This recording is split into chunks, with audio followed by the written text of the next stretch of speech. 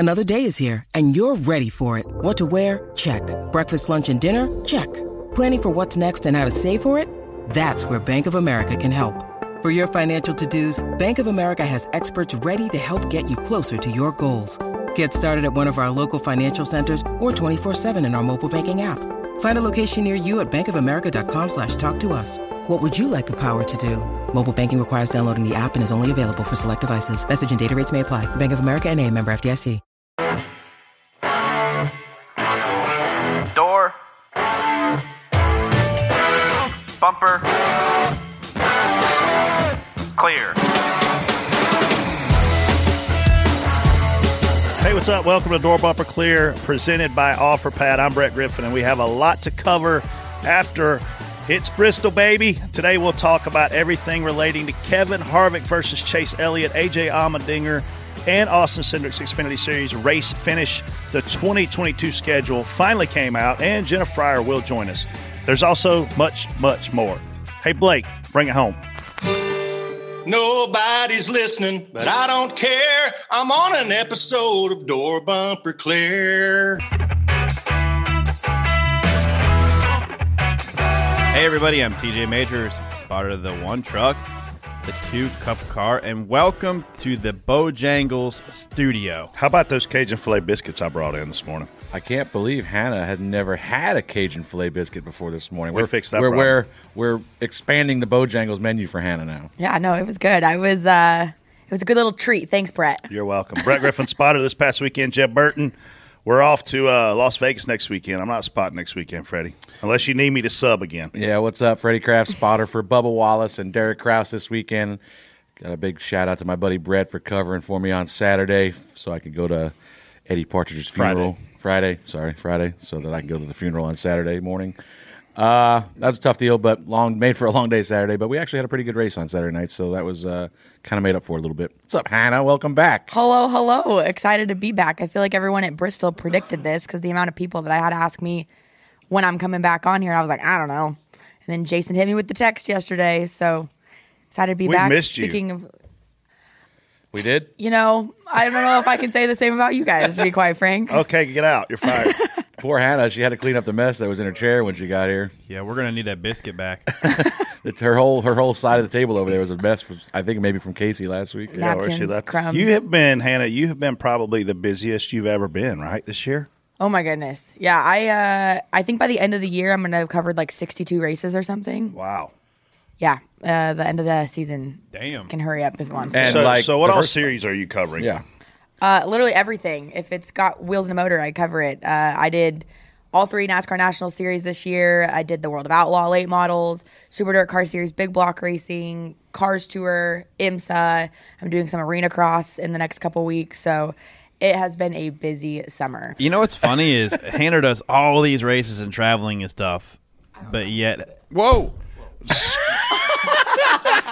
TJ almost had an epic crash. I almost had this water bottle, and I promise you, if you spill this on me, I'm spilling it on you. We're back. You are probably the most knowledgeable female that I personally know. You're way more knowledgeable than me as a guy.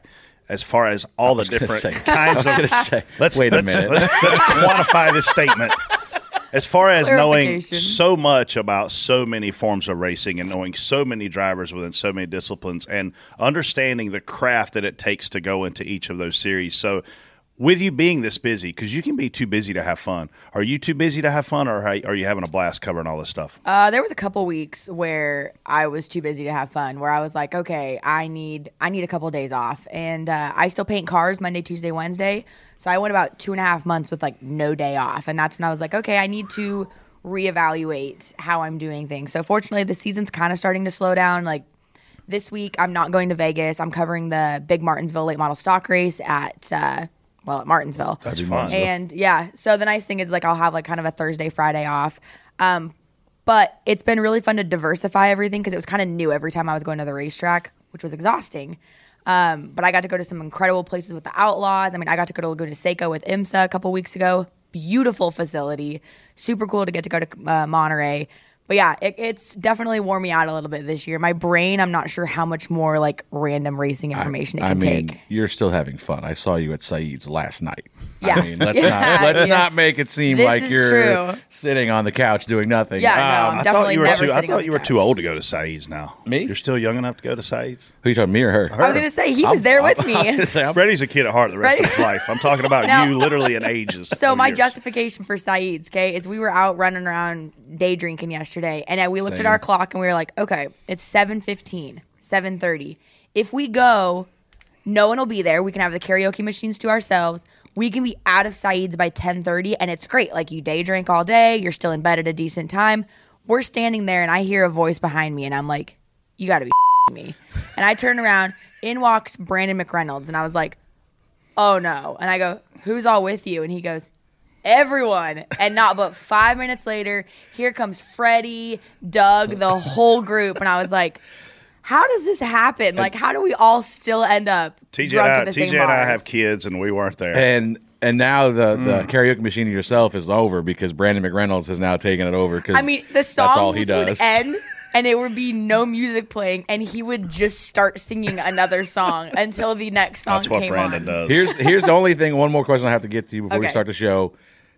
This blew up on Twitter. Is your dad okay? My goodness, what a crash! Oh my gosh. Yeah. So during the Xfinity race in Daytona, during the rain delay, I ran out to the parking lot and he was racing a big super late model race back in Idaho at our home track at Meridian Speedway. And I'm watching on Race Monitor because I couldn't get the stream to load. And I see it's qualifying and I see him go out because his name comes across the screen and all of a sudden it goes red like it does on Race Monitor. And you're like, oh, I thought he blew up or something. So I was like, whatever. I get on Facebook, see the picture of him 8 feet in the air with his super late model. Like, that just doesn't happen. He's good. Got a broken rib. You know, can't do anything for that, but the car is destroyed. Like, there is nothing salvageable on that. For as bad as that looked wrecked, for him to only have a broken rib is amazing. Yeah. I called him and he's like, I'm forced retirement now. I'm done. I'm done racing supers. I'm just going to race the truck. I was like, probably a good idea. Like, you know, to be done. 2 weeks later, he calls me, hey, I traded the truck for another super late model, so I'm going to Hermiston in a couple weeks. I'm like, are you me? Come on, Good for dude. him. Speaking of racing, obviously Bristol this past weekend, you know, NASCAR worries about ratings. These tracks, TJ, they worry about selling tickets. If those races don't sell tickets and they don't get good ratings, I don't know what will, because those races were absolutely insane. I thought the trucks were a little bit over the top with the crashes. I thought the Xfinity race was freaking epic, and I thought the Cup race was epic. Isn't that how it's supposed to go? Trucks are like the most inexperienced. Xfinity race was, I mean, how do you wrecking across the start-finish line? I mean, doesn't get much better than that as far as for a fan standpoint, in my opinion. You had a little bit of everything. So I thought it was good racing, and I thought the track was in really good shape on Saturday night as well. That's probably one of the better Bristol races for some reason that I remember, where both lanes were kind of usable. You know, at certain points there were guys that were really fast on the bottom, and you know, you had to roll in there and kind of be really patient, really slow around the bottom. Then you had guys right on the top that were like right on the edge. You know, they could jump the cushion and brush the fence, which totally different driving style too, which I thought was fun to see. Yeah, I thought the same thing about the bottom. You know, I don't know if it got, for our race anyway, we were better on the bottom. So it would take 30 or 40 laps to get going, but once we got going, everybody was on the top and we could go to the bottom, and you could see guys that were struggling. They'd come up on a lap car, and all the lap cars were to the top for the most part. Like, they couldn't run the bottom. You know, it's just like, it's almost like you had to be one or the other. Like, your car was set up to run in the grip or out of the grip. The bottom width for us kind of went away late. We faded a little bit, but yeah, the racing. Well, I saw you making ground up there one time, and you were kind of creeping in on us, and I'm like, look, man, I know you've been running the top, but Bubba's making up ground on the bottom in 3 and 4 here. So Brad moves down, and we kind of maintain. Then we start. You encouraged a block. Imagine that. Oh, we didn't get to. We us. weren't that close to block us. Yeah, yeah. When you see a guy making speed up, I mean, you gotta try it. Yeah. For So sure. and Bubba, it wasn't much. It was a little bit like a half car length every single lap, but he was definitely making it work. And I think you see a lot of times there, especially the way it trends is the bottom of 1 and 2 and the top of 3 and 4 kind of become the preferred grooves. And you can't run them both, obviously, in traffic. But, if you can run the top of 3 and 4 and then the bottom of 1 and 2, I think was like some of the way to make the best lap time. But that's kind of why you see the side-by-side racing like you do, because the top lane's got a little advantage through 3 and 4, and then it evens out a little bit where the bottom's got the advantage through 1 and 2. So, promote side-by-side racing. Like you said, off of 2, the guy in the bottom almost clears him, Yeah. and then off of 4, the guy in the I mean, it's just – it's good racing. Yeah. I mean, unfortunately, I didn't get to see any of the Xfinity race. I saw the finish, obviously, on Twitter when I got back to the hotel that night, but it sounded like a heck of a race. You didn't miss much, right? Typical crazy Bristol Xfinity race. You only got a couple hundred laps to get it done. Guys are aggressive. There's lap cars in the way.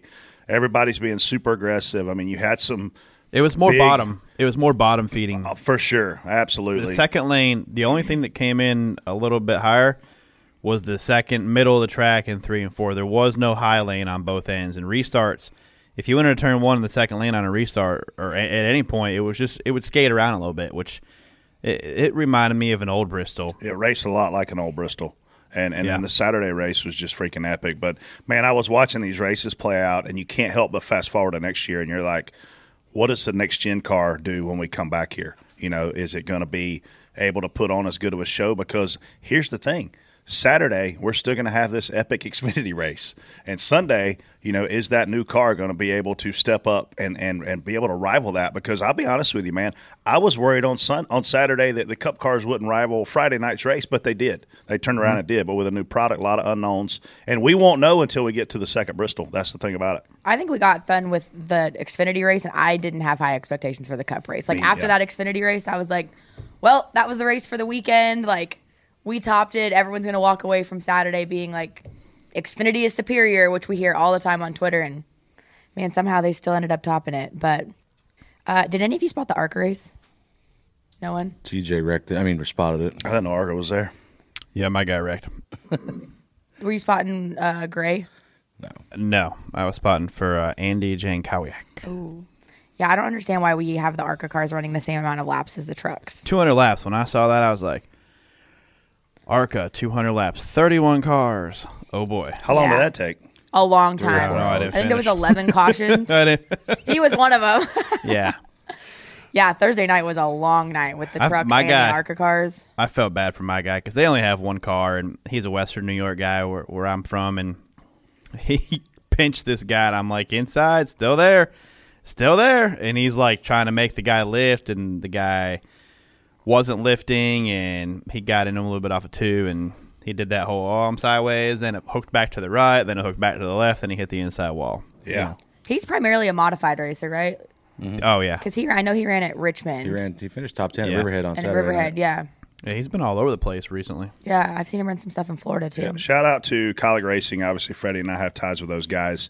Regular season champions. So cool. Quite the surprise for me. Not going to lie to you. If you had told me at the beginning of the season that they were going to beat Junior Motorsports, Penske Racing, Joe Gibbs Racing, and they were going to be the outright regular season champion, I would have told you that you're wrong. There's no chance. And holy cow, here they are. All three drivers have won. AJ's obviously won a lot of races on a lot of different styles of racetracks.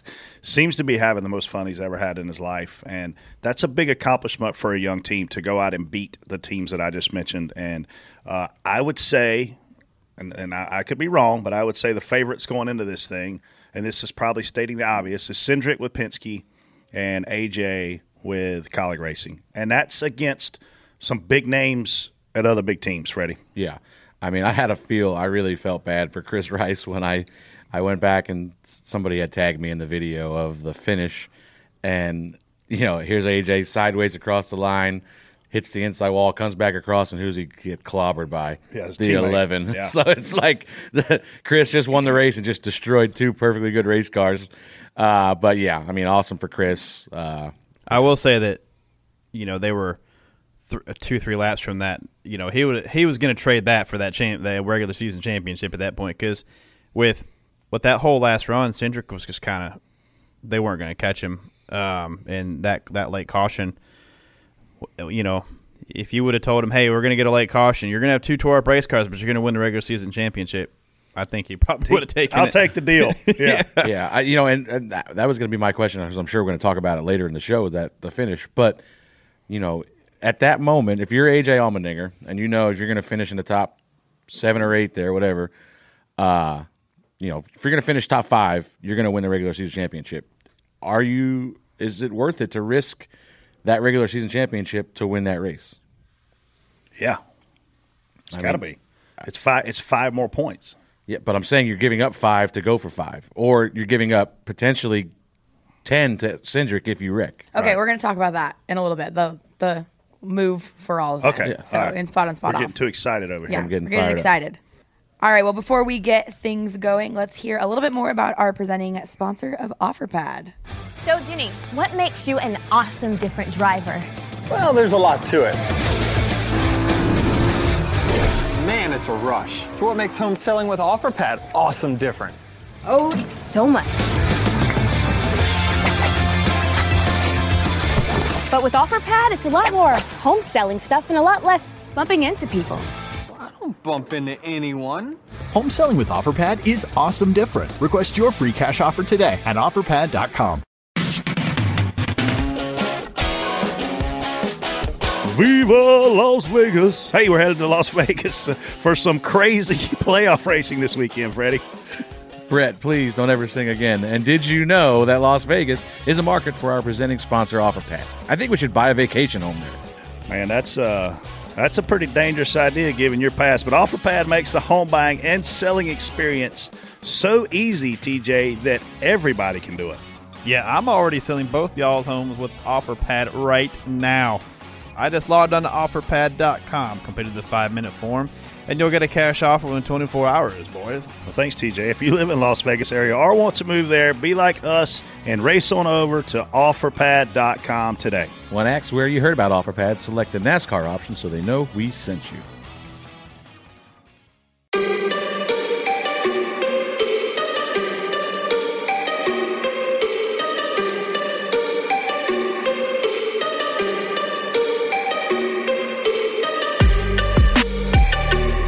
Time for spot on, spot off. My voice is literally like cracking from karaoke last night. I sound rough. What songs did you sing? How many cigarettes did you smoke? 1985, Bowling for Soup. I think I sang a Winona Judd song. Bowling for Soup. Yeah. Sing that. You've never heard of them. That's the band. That's not the song. Sing it. Sing something from it. I'm not so- singing anything right You're now. so old. 1985. I Bowling. guarantee you've heard the song. You I have, TJ. have. There's no way Brett has. Brett's probably heard it. It plays enough random No places. chance. Oh, I've heard that. Yeah. 1985 or whatever. Okay. I do not know the words, but I have heard it. Time for spot on, spot off. Let's roll with this. Bristol only has one concrete surface race a year now. Obviously, they announced we're going to have dirt back next year, and only one of them is going to be concrete, both night races. We'll talk about the schedule later, though. Brett, spot on, spot off. Man, I'm going to be honest with you. The way the schedule got shook up this year, I'm just spot on. We're going to Bristol concrete for one time because we saw a lot of big changes. Look, there's this big argument, do we dirt, do we not dirt? And I'm a no dirt guy, and I think that at the end of the day, this is a TV decision, that this is out of NASCAR's hands. I think this is out of Bristol Motor Speedway's hands. I think this is something that TV wants to see happen, and they want to see it happen so freaking bad that we're going to do it on Easter Sunday in primetime TV. Do you think that they want that thing to be a success? My answer is probably so. So I think we're all just stuck for this year with one Bristol concrete race, and I think everyone inside of the industry, I can't say everyone, I think most of the folks that I know inside of the industry and most media members that I saw on Twitter are on my side. They want to see two concrete races and not just one, Freddie. Yeah, spot off. I think we said it on here. Like, I'm all for a dirt race. Like, diversify the schedule. Have a dirt race at a dirt track. It should not have cost us. It should not have cost us one of our best short track races of the year to go have a dirt race somewhere. You look at this weekend. Every race, great finish. Every race had barn burner finishes, barn burner battles. What a great idea to make this a cutoff race in the playoffs because, like we talked about, we'll talk about it here later. But the drama that Bristol brings, it's just Bristol.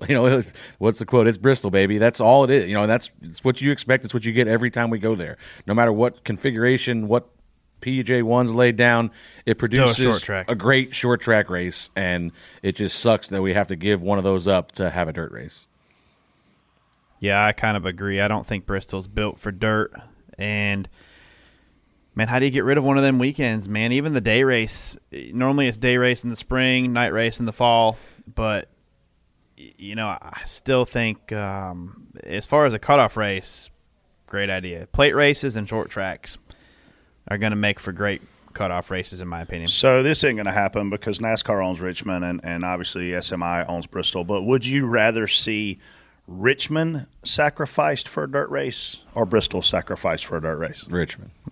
To Jason's favorite race. I thought Richmond was such a good race. Why are we sacrificing one? I would sacrifice one over the other. I still wouldn't sacrifice. I would stop covering racetracks in dirt and go to a dirt track. So, we have plenty of dirt tracks we can go to. You know what I was thinking? You mentioned the reason that we're putting dirt back on it has a lot to do with the TV push. I think so. So I'm going to contradict you here and say that I think the reason we're keeping dirt on Bristol is Bristol and SMI's opportunity to rent that facility out for more events than just NASCAR. They're going to bring World of Outlaws back. They're going to bring that big short track, nationals, whatever, dirt car where they run 65 four-bangers around that for 2 weeks. Yeah, so they're basically opening up Bristol races for 2 to 3 more weekends, opportunities to sell tickets, sell pit passes, and that kind of stuff, because the pavement short track racing world went away from that. They were wrecking super late models. It was really fast, wasn't going well for them. So they've scratched that event. So I wonder if they, saw pretty good return on that last year and thought, well, NASCAR's going to come anyways, and this gives SMI and Bristol an opportunity to rent that facility. I think they absolutely have to go bang for their buck on it. But at the end of the day, we could go concrete in March, and then they've got all summer to do that. If they still wanted to do that, right? I think from a NASCAR perspective, as an insider, we've got three real short tracks. It's Richmond, Martinsville, Bristol, right? And I don't think we should be taking dates from any of those 3 tracks to go do a dirt track race. I think if we're going to take a date, then that Pocono race that we just saw go away, make that be a dirt track. And I think there's enough tracks out there with 2 races that are not producing great races right now that if we're going to start pulling dates, pull it from one of those 1.5 miles and let's go. Texas. Texas is a great example. And I mean, as much as I hate to say this, Vegas is another great example. Yeah. And I'm talking about specifically tracks that are SMI owned, not the NASCAR guys owned, because this date is going to have to come from SMI inventory. It's just unfortunate it comes from their best track to do so. All right, next one here. Both Kyle Busch and Christopher Bell pit for flat tires under green late in the race, and both of them barely stay above the cutoff line to advance. Freddie. Like kind of what we talked about. Does Bristol creates drama? They both cut tires. Bell pounds the fence after he cuts a tire. But you saw this a bunch of times through the race. The 18, the 20, the 10, the 9, the 11. All these guys had issues. The 11 and the 5 barely touch each other down the front stretch and immediately cuts the right front on the 11. The damn 4 and the 9 get together, immediately cuts the 9's tire. It's just, this is what Bristol brings. It's just drama. And the biggest thing I took away from it, especially on the 18 and 20 side, is we have seen a lot of guys. We talk about this a lot in the negative side, talk about situational awareness and, guys making mistakes and not knowing where the hell they are and making, bad runs to pit road or whatever. But the execution of the 18 and 20, this is not an easy pit road. This is a place that's easy to get lost. We've seen guys like Jeff Gordon get lost here and come down the wrong pit road, So to know which side of the racetrack you're on, get right down pit road as soon as your tire's down, blend up in the right spot, not speed. I mean, the execution there, if they make one mistake, they're out of the playoffs. So, just situational awareness, knowing where you're at, knowing which side you can enter, which side you can blend off of. Their execution was perfect, and it needed to be because they only both made it by, less than 5 points. So, I mean, if they come down the wrong pit road and have to make a whole lap around the racetrack on pit road, you're going to lose multiple laps, and now you're probably out of the playoffs. That's just short tracking. Spot on for that's what happens there, and you hate to see it, but that's just short track race. And there's guys get into each other. Guys have problems. We get to 1.5 miles. There's way less contact when you're going 190 mile an hour, 200 mile an hour. So you put all these guys, you put that many cars at a place like Bristol, there's going to be contact. So that's just why we like going there too, because things happen. Nobody. If nothing happened there, who would watch? And I think when you got guys messing up, a guy like Christopher Bell messing up, getting into the wall, which to me is an error. And like, why is he pushing that hard at that point? He blew a right front. That's how he got the fence. But what caused the right? He said it just blew. Oh, like okay. Okay. Yeah. I mean that stinks. So yeah. Tough luck there, but way to execute. Like I don't know what happened with Kyle because I don't think Kyle had any. I don't know. He might have had contact coming through the pack, but he didn't. Yeah, I don't know. But he just cut the right front. This analogy ain't going to be 100% accurate, but these bodies on these cars are fragile in the Cup Series. I mean, it's almost like they're paper thin. The 11 and 5 didn't really hit that hard. And, man, the left rear of the 5 was just almost destroyed from it. Obviously, Denny got a flat tire. You watch Xfinity Series guys beat and bang with those composite bodies. They're a lot tougher. I think that is foreshadowing for what we should see with this next-gen car, that the body is going to be a lot tougher and the beating and banging that we all, have grown to love for NASCAR racing is going to be more prevalent without these guys having this kind of danger. But at the end of the day, this was drama. And I was watching from home, and I was jumping up and down, going crazy because here we are, two really of the top 4 contenders. I mean, let's face it, Kyle Busch, amazing guy. Christopher Bell, he's had a great season. And all of a sudden, these guys may be out because of a flat tire. So spot on for the drama, spot off for how weak the bodies are. But I think we're fixing that. Like the main concern the counterpoint to your point there with the bodies are, the bodies are going to be tougher next year. The problem might be the stuff that's underneath the body not being as tough and not promoting wheel to wheel, banging into each other. If you brush the wall in this new car. No, like the aluminum arms that we connect our suspension. You're talking about like upper control arms and stuff. If you start brushing the wall, we're hearing these things they're not very durable, right? Yeah. I mean, you're talking aluminum pieces that probably aren't going to hold up as well as what we have now. It'll be interesting to see. We don't know. Obviously that's where we're doing testing. We're not going to. I would assume we're not going to wreck anything. But that's kind of my point. Was what we were talking about the Coliseum last week. Was we're going to stress test this stuff right out of the gate. So we'll see. But it'll be interesting to see. Speaking of drama, there was contact from Kevin Harvick as he cuts Chase Elliott's tire down. Chase pits and says that fucker does this every week to get a flat tire. F him. Wow, that's aggressive. I think I need to hand that actually to Jason. I'm going to come to TJ on this one. Did this move remind you of anything?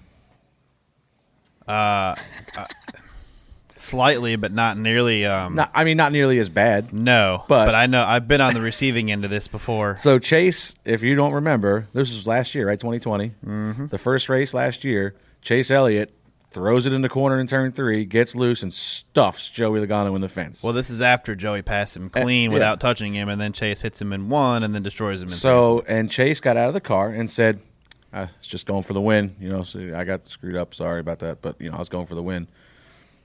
What's the difference? Like, it's okay for you to go for the win, but it wasn't okay for Harvick to go for the win here? Listen, I get it. Chase has every right to be mad, but have a little bit of, memory here where you just did this to somebody else and times 10 because you took both of you out of the race. Well, that's already forgotten, Freddie. That doesn't matter anymore. I mean, it's just I can't stand the fact that it's okay for you to just go for the win, but nobody else.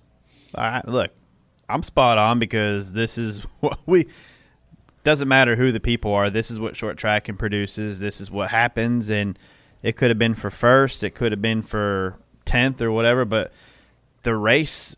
I mean, we were racing our tails off for 6th or 7th around that time, and I'm watching these leaders battle too, and they are catching like it was all a timing game, and it was honestly I didn't want it to end. I wanted that race to keep going because it was just fun to watch, man. These guys are. Does he run the bottom here? Does he get pinned? What's this guy do? Where's this lapper go? What's going to happen?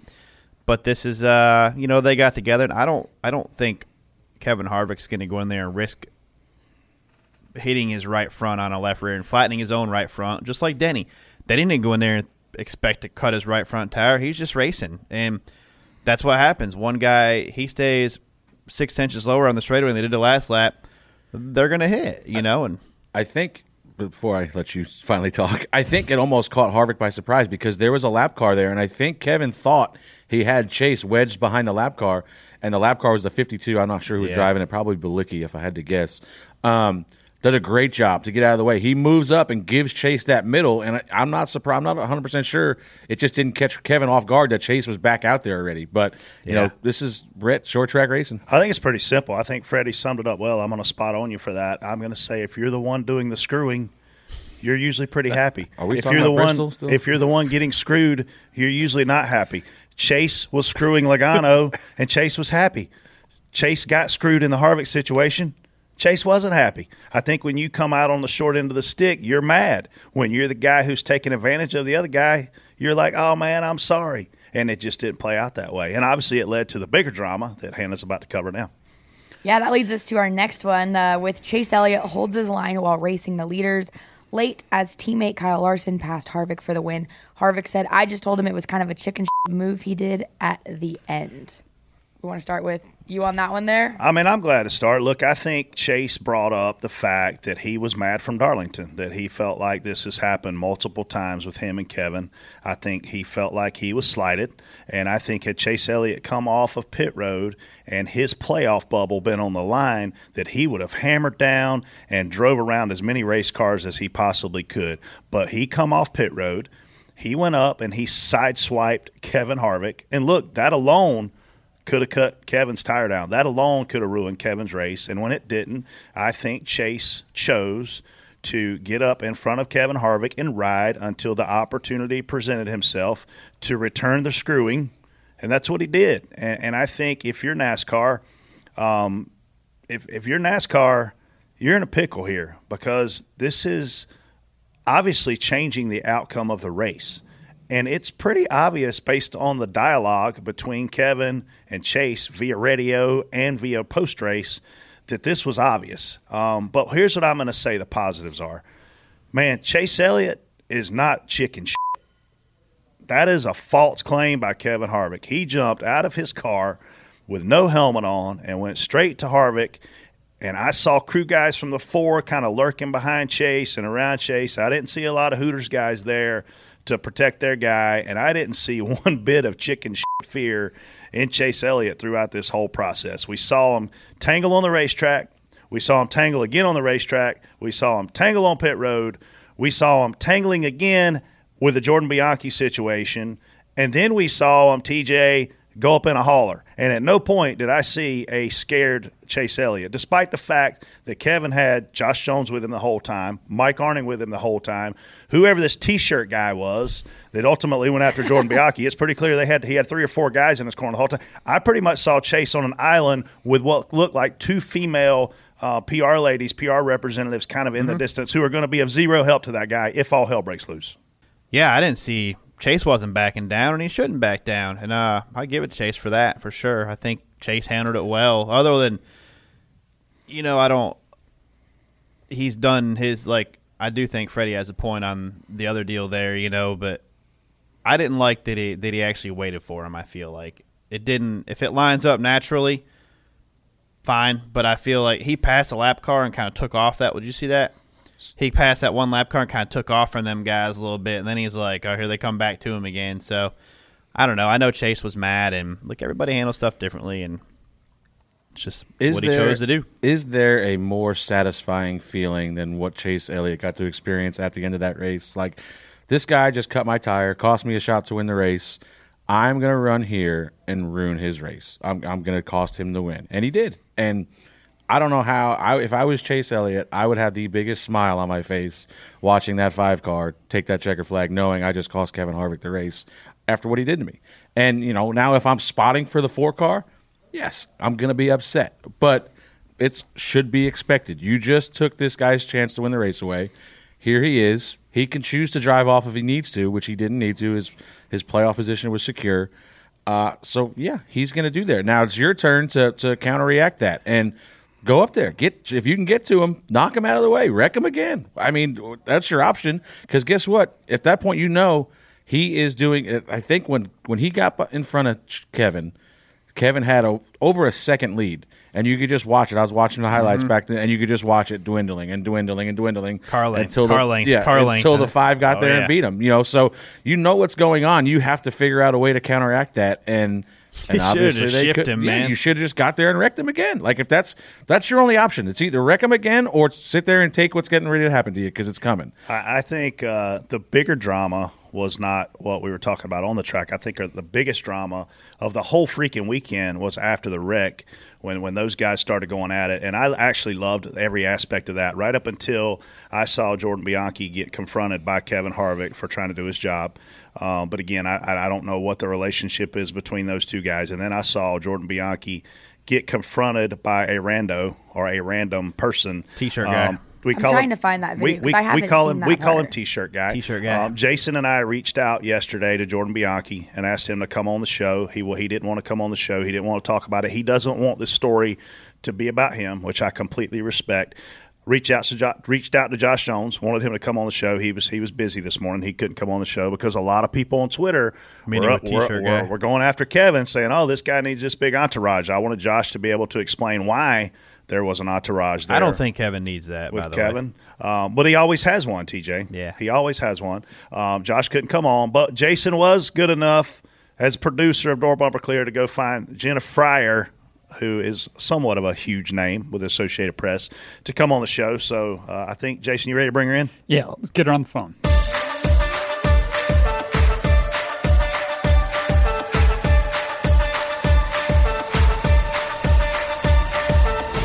All right, cool. So speaking of Jordan Bianchi, we've got one of my favorite media members who is on the West Coast this morning and got up at 6 a.m. to be able to look pretty on camera for us. Jenna Fryer, welcome to Door Bumper Clear for your second appearance on your favorite podcast. Oh, it's my favorite? Yes. You told me Don't that. Tell Dale Jr. Don't tell Dale Jr. So Jenna, before we dive into all the things Bristol related, I've got to ask you this question because you and I have been going to these races a long time and watching them a long time. Round one of the playoffs, we had Darlington, we had Richmond, we had Bristol. Have we ever seen a more exciting round of first round of playoffs eliminating drivers than what we just watched? Oh, I don't know. I think that's hard to say. Yes, it's a good round, but I don't know that you can rate them. There's been a lot of playoffs where the guys that you think are supposed to drop out in the first round, and they're not so exciting. This one was pretty good. There's been others, but you can't really rate them because the tracks change and the players change and the teams change. But it's been good, and then it was a little explosive the other night. But that was for a win, not to advance. Was there anybody that didn't advance that surprised you?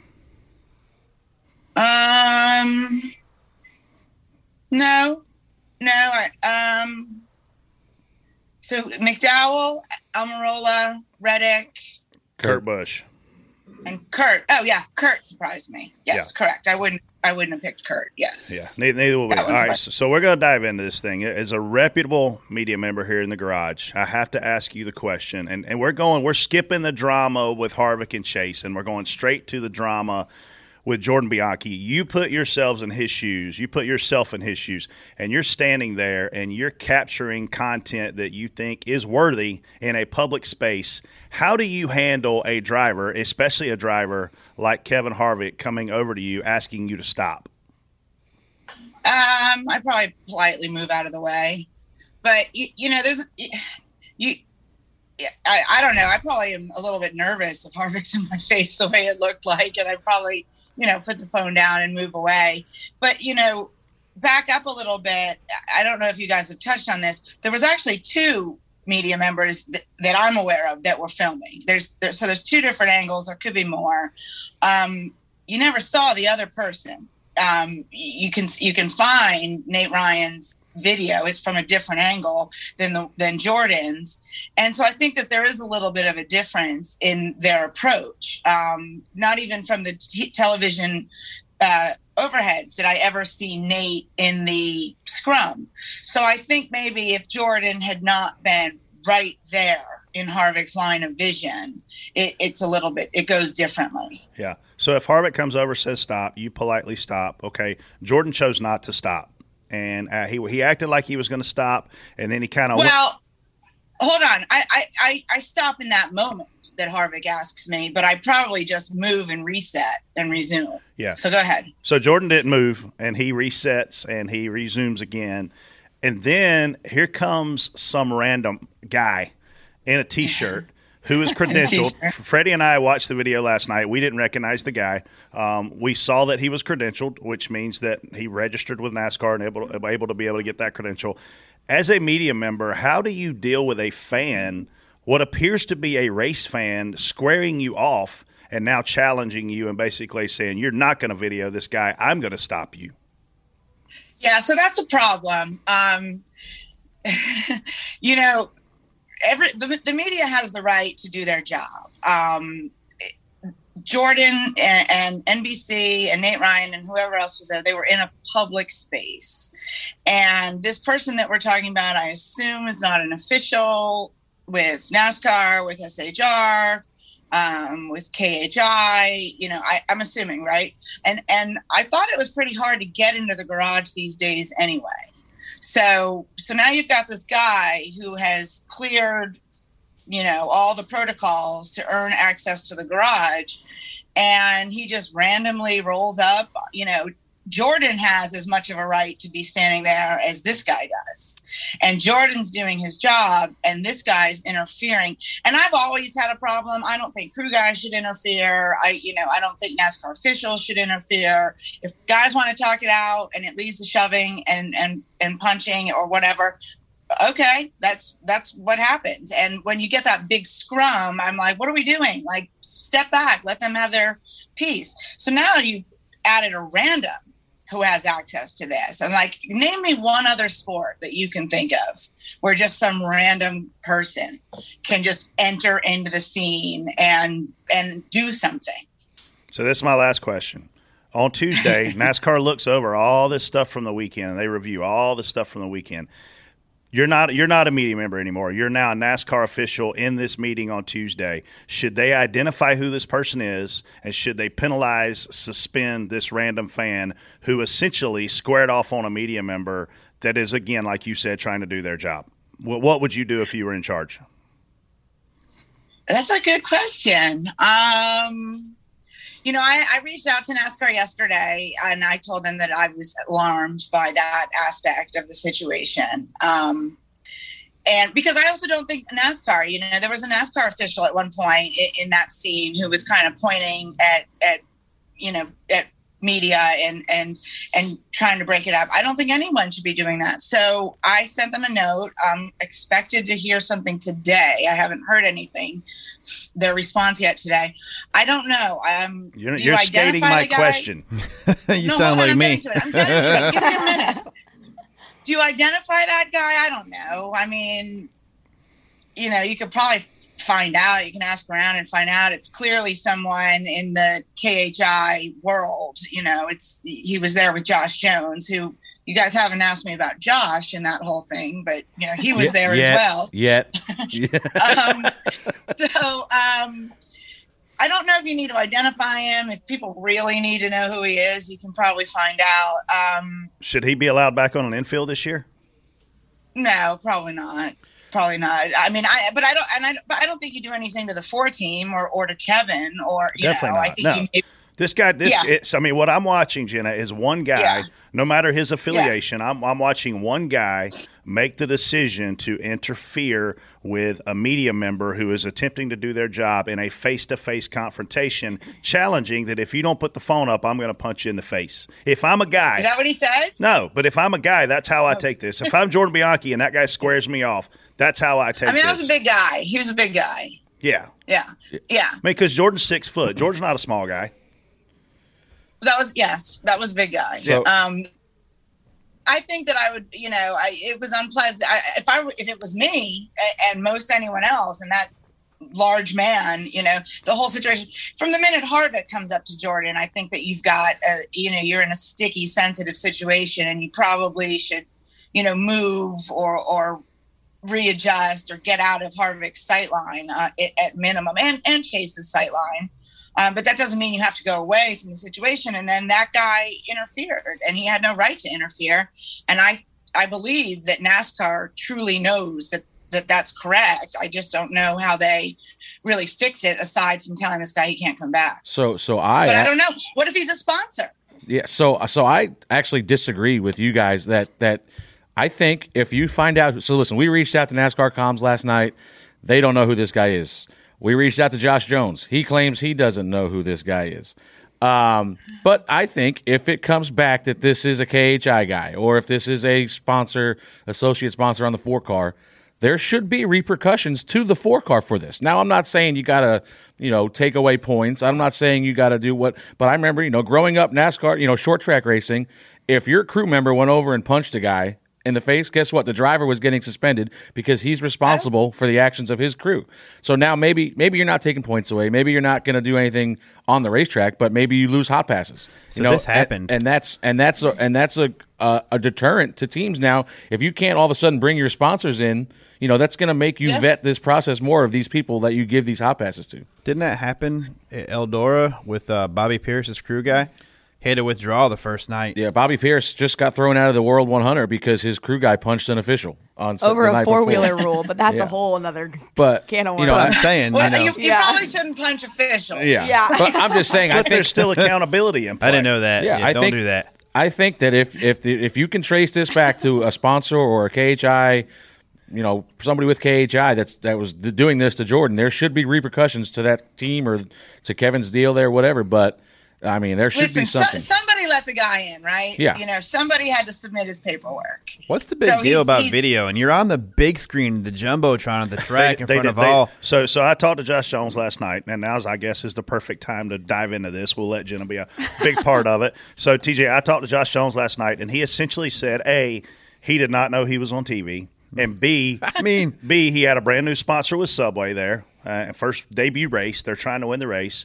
Obviously, Kevin, he said to me, Kevin was the most upset I've ever seen him, right? That's what he said. And he was, Josh Jones, on his account, said, Jenna, that he was simply trying to de-escalate the situation and keep Kevin from doing anything stupid. I don't know. Kevin was pretty mad when him and Biffle had each other by the collars. I was going to say, I've seen him slide across the hood of a car and try and kill someone before. So I mean, that's a big, we're talking a big, scale. That's the maddest he's ever seen Kevin Harvick. He did have those eyes where he was mad, but I don't know if that was the maddest I've ever seen him in an instance. Listen, I mean, that dude jumped on Ricky Rudd's hood. Once, who messes with the rooster?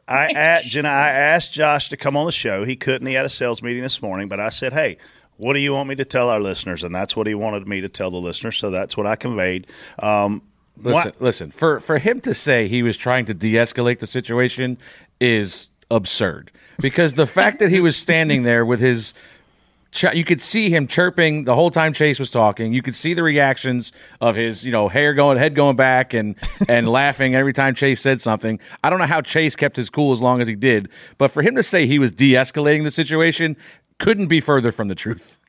There's a moment where Chase says something to Kevin, and Josh was like, oh. Exactly. He can't even believe, I think that's a little damning to Josh's argument. He was de-escalating. It's not even your argument. Just let them talk to each other. I have been a business manager before with a driver. I have obviously taken a lot of sponsors to the racetrack. And, I certainly support what Josh is saying he was trying to do. His antics may speak differently. Switching gears, how does Chase Elliott – Hold on. Okay. Hold on. I don't think that, Josh could have been there, but he also could have been backed up. Mike Arning was there. In the red shirt. In the front. Yeah, Mike Arning was there, not his first rodeo with a driver losing his temper, and he's just standing off to the side. It's not his problem. Josh could have been there, and if things escalated and he needed to step in and grab Kevin, great.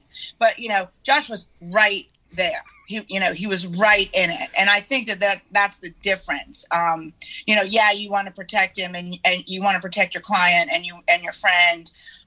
But go back to 2015, was it, when Jimmy went over to the bus at Chicago to apologize for whatever had happened on track, and Kevin came out, swinging. Josh was there too. Josh likes to be in the mix, and I think that Josh would admit that. You brought up a great point on Twitter about that on Saturday night, and you basically said, Chase Elliott, this is not over. Kevin Harvick is going to do something to you. Do you believe that still? I mean, the old Kevin Harvick for sure. I think that, just from and not having talked to Kevin much this year, but from back at this level, Kevin seems to be a little bit more muted this year, maybe a little bit more calmer. And I don't know if that's performance related. I do know that something flipped in him when he became a father. He, if you go back to Texas when he shoved Keselowski into that thing with Gordon that escalated it and turned it into a fight.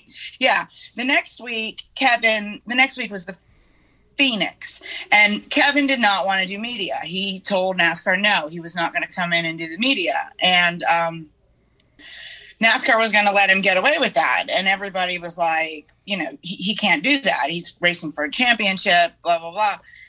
And Kevin ultimately came and he did the media, and he said that he did the media because he's a father now, and he realizes he needs to set a better example, and that his actions, have consequences now that his child sees.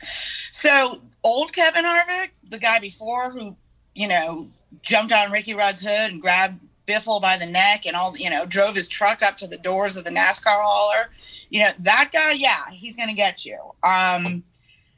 He's not going to forget, and he's definitely going to make it hard on Chase every chance he gets, I suspect. Is he going to flat out wreck him? That seems kind of, but who knows? Who knows? Kevin doesn't. He doesn't. He doesn't take things. No. Where does Chase get the nickname Clyde from? All of a sudden, why are you guys calling him Clyde? Isn't that his name? Yeah, that's his name. Or isn't that? I don't think many people know that though. Or if it's not his name, it's part of his name, or Yeah. I think Chase is his middle name. He's been Clyde for a long time. Yeah, his whole life. Well, thanks for getting up early out there on the West Coast. How was IndyCar out there? I love Laguna Seca. Hannah was just talking about going there. Yeah, it's pretty nice. It's pretty nice. I think that it's a nice course. It's a really expensive area, so bring all your money. It's a nice course. It's a nice race. It would be cool if you could, try the Xfinity cars out here or something. And it was not, I don't know if you guys know anything about the track, the corkscrew, the famous corkscrew. Well, you had Romain Grosjean just like passing cars at will in the corkscrew, including Jimmy Johnson, who he ran off course. And that was Jimmy's best race. That was his best race out of, I don't know, race 11 or whatever he's been in. He had his best, most complete race. So it was a decent day. Didn't Grosjean wreck the NBC pace car? Did I see that? Yes. The pace car for NBC footage. He did. Who's he drive for? Oh, Dale Coyne. Well, he drives for Dale Coyne. He'll be with Andretti next year. They were doing something, and it's not a race car, and it's my understanding that the brakes weren't up to what the levels he was pushing it at, and when he came into pit in, he smashed into the tire barrier, and both airbags went off. Thanks for your perspective. Yeah. Thanks for getting up so early. Get back to the best coast. On that note, you're out. Safely. Thanks, John. Bye, guys. See you later.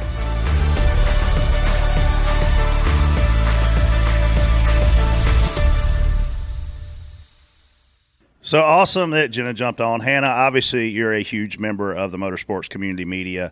When you watched that whole thing play out, what was going through your mind on behalf of Jordan Bianchi? See, I feel like I get a different perspective because I've been a driver and I've been pissed and I've been in that moment where you just do not want anyone around you to film it. You're in the moment. You're having a conversation with someone. But I always learn if you don't want anyone to film it, take it somewhere it can't be filmed. And they finally kind of obviously took that hint, went to the trailer, figured it out there. So I think Jordan did exactly what he's paid to do. I mean, you're paid there to get insider stories, to get content that no one else has. Everyone's trying to get that next thing, and Jordan did what he's paid to do. And unfortunately, when you're a driver, you are at the discretion and the understanding if you're in a public space, whether it's race fans, media, whoever, what happens can be and will be recorded. Yeah, that was not cool for whoever got in his face. Well, let me just tell you this. He composed himself better than I would have. If anybody gets in your face and Dylan's not around, you just text me and I'll come help you. Okay, great. She put her phone down and be like, what a... Brett will get, yeah, I returned to the Brett will scene get of on the my crime. shoulders and punch that guy. Oh, that was the place. That was Bristol's where you... Scene of the crime. Oh, yeah. Scene of the crime. Scene of the crime. Moving on. Yeah.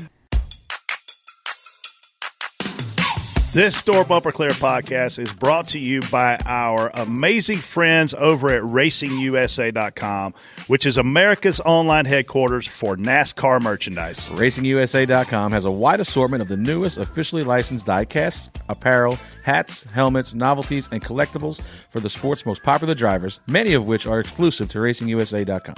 For example, RacingUSA.com currently has more than 500 different collectible diecast cars available for 39 different drivers, including this weekend's Kyle Larson's race-winning diecast. Kyle Larson, man, he's won a lot of races. Items in your cart are automatically discounted. You can upgrade your orders to expedited shipping at no additional cost. You are guaranteed the lowest pre-order prices, and your in-stock orders are shipped the next business day. You are doing business with an independently owned company that has met the test of time for more than 20 years.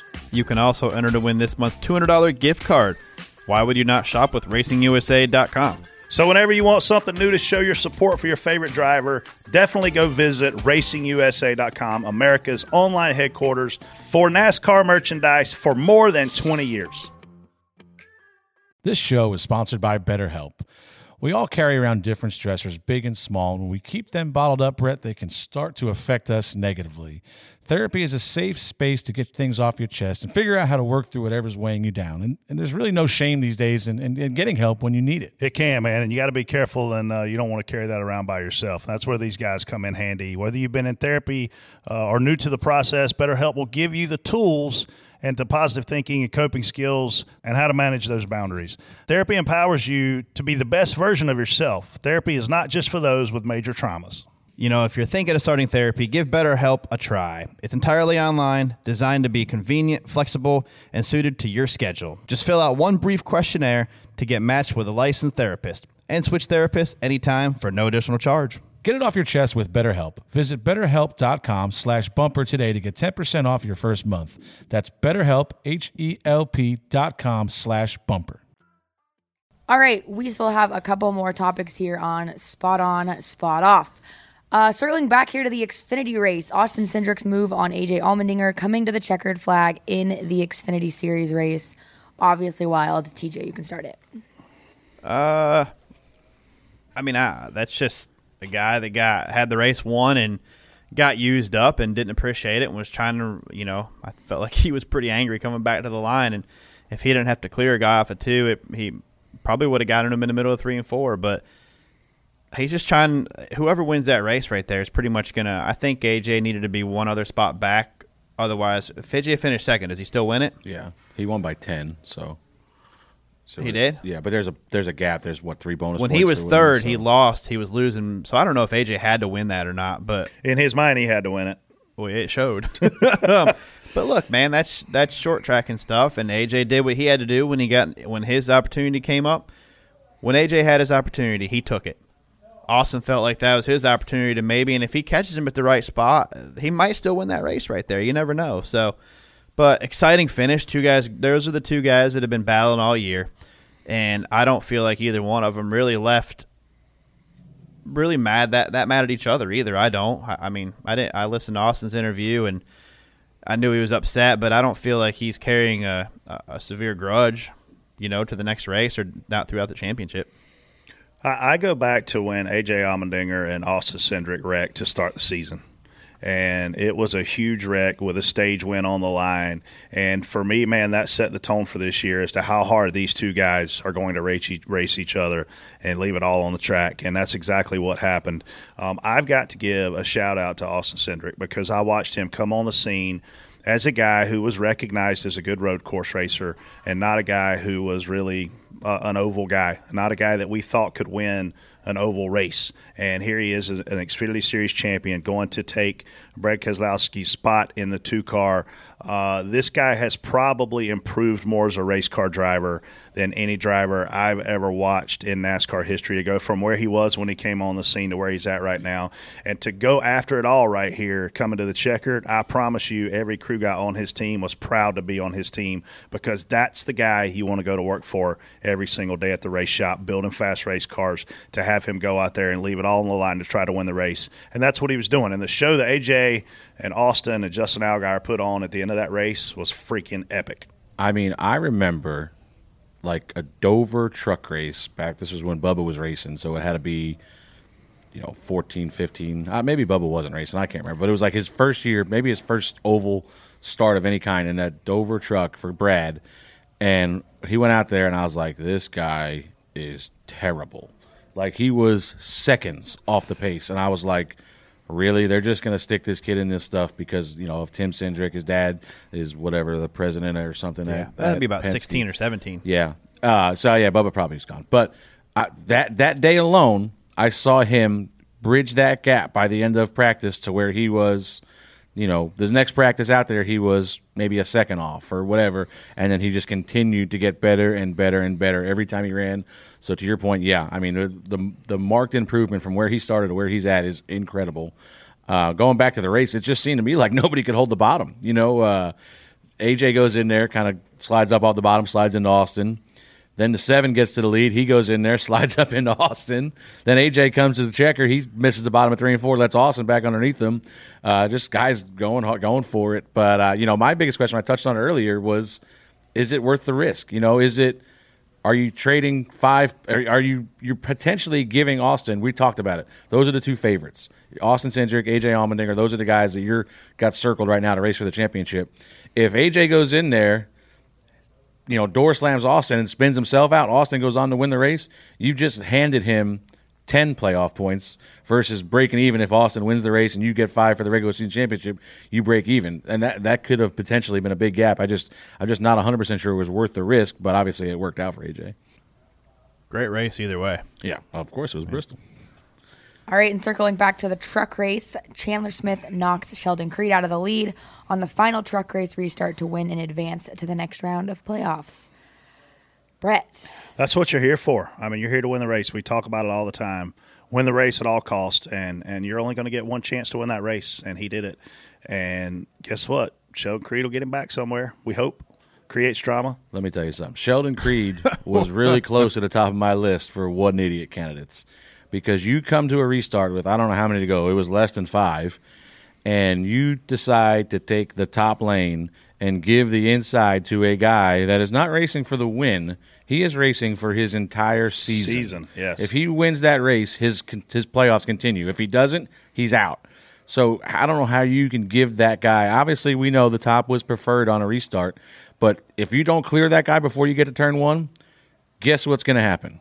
Exactly what happened. That was the biggest thing I took away from it. I just, you might not win the race. I would just put it back in my control. But yeah, I was driving home at that point, so I didn't see it. And the other thing I took away from this, and that was a hard hit. Oh, yeah. I know. I felt it up on the roof. Oh. Listen, if you think that John Hunter let the 18 win at the same token, you can join Sheldon Creed on the What an Idiot list. Because we talked about how valuable playoff points are. You are not trading 5. Listen, he might not be the most popular guy in the KBM shop on Monday morning, but John Hunter needs to win that race to get those 5 bonus points to get himself an advantage in the playoffs. Can I contradict you here? You could try. Because I was on the radio broadcast, and we interviewed him post-race. And we walked into the interview with John Hunter Nemechek and said basically what happened on those last couple laps. What do you need? I don't know what he said on TV, but on the radio broadcast, he literally said, all I know is Chandler Smith better be writing me a thank you note and buying me lunch on Monday.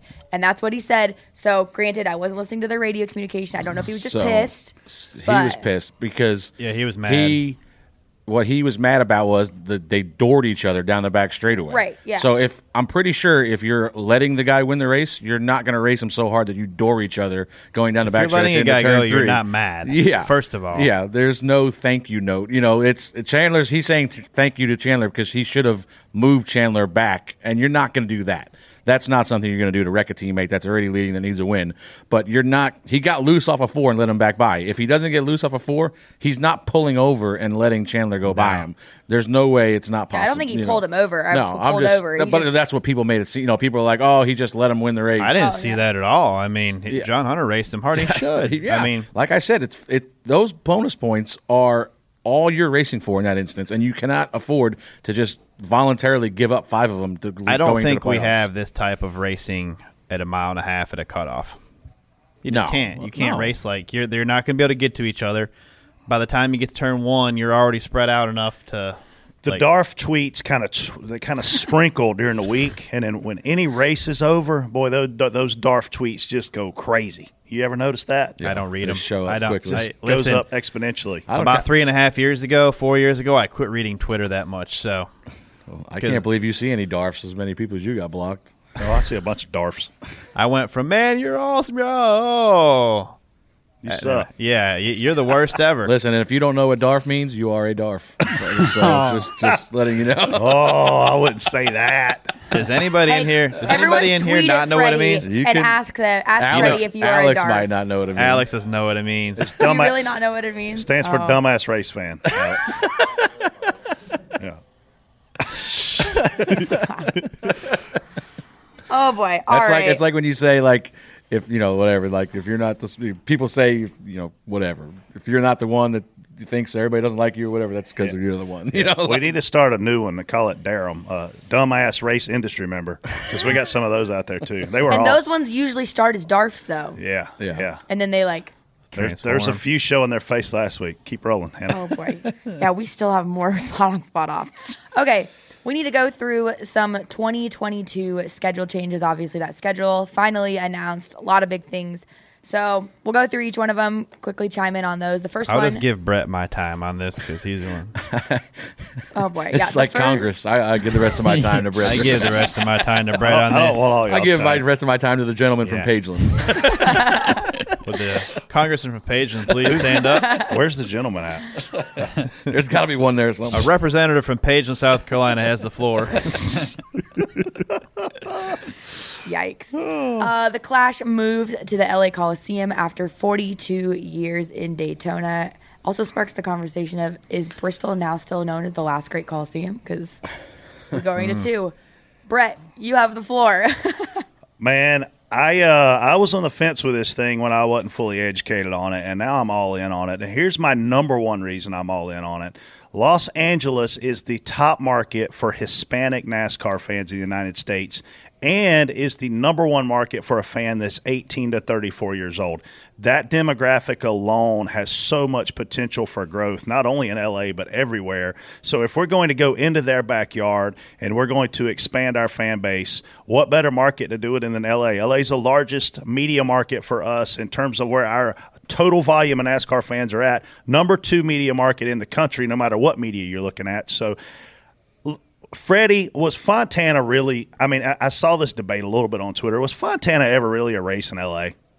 No, not even close. We called it Fontucky, TJ, for a reason, because it was in the middle of fucking nowhere. Yeah, I didn't really – it was a drive away, but it wasn't like we were in L.A. But you needed a helicopter to drive it. Yeah, because I've driven from L.A. to Fontana, and I don't even want to do that again. Miserable. 2 hours. Yeah. It's probably 35 miles, and it takes 2 freaking hours. It was not a race in L.A. We're finally in L.A., I want to be at the Meadowlands. I want to be in New York. I want to be at Riverhead because it's on Long Island. Take me to these major markets where all these people are. That's how you get more fans. You're saying we might have stadium racing for us. Could be down the road. I think Meadowlands is in play now. I've been wanting to go to other football stadiums. This is a good idea. Listen, I'm the Michigan, the big house.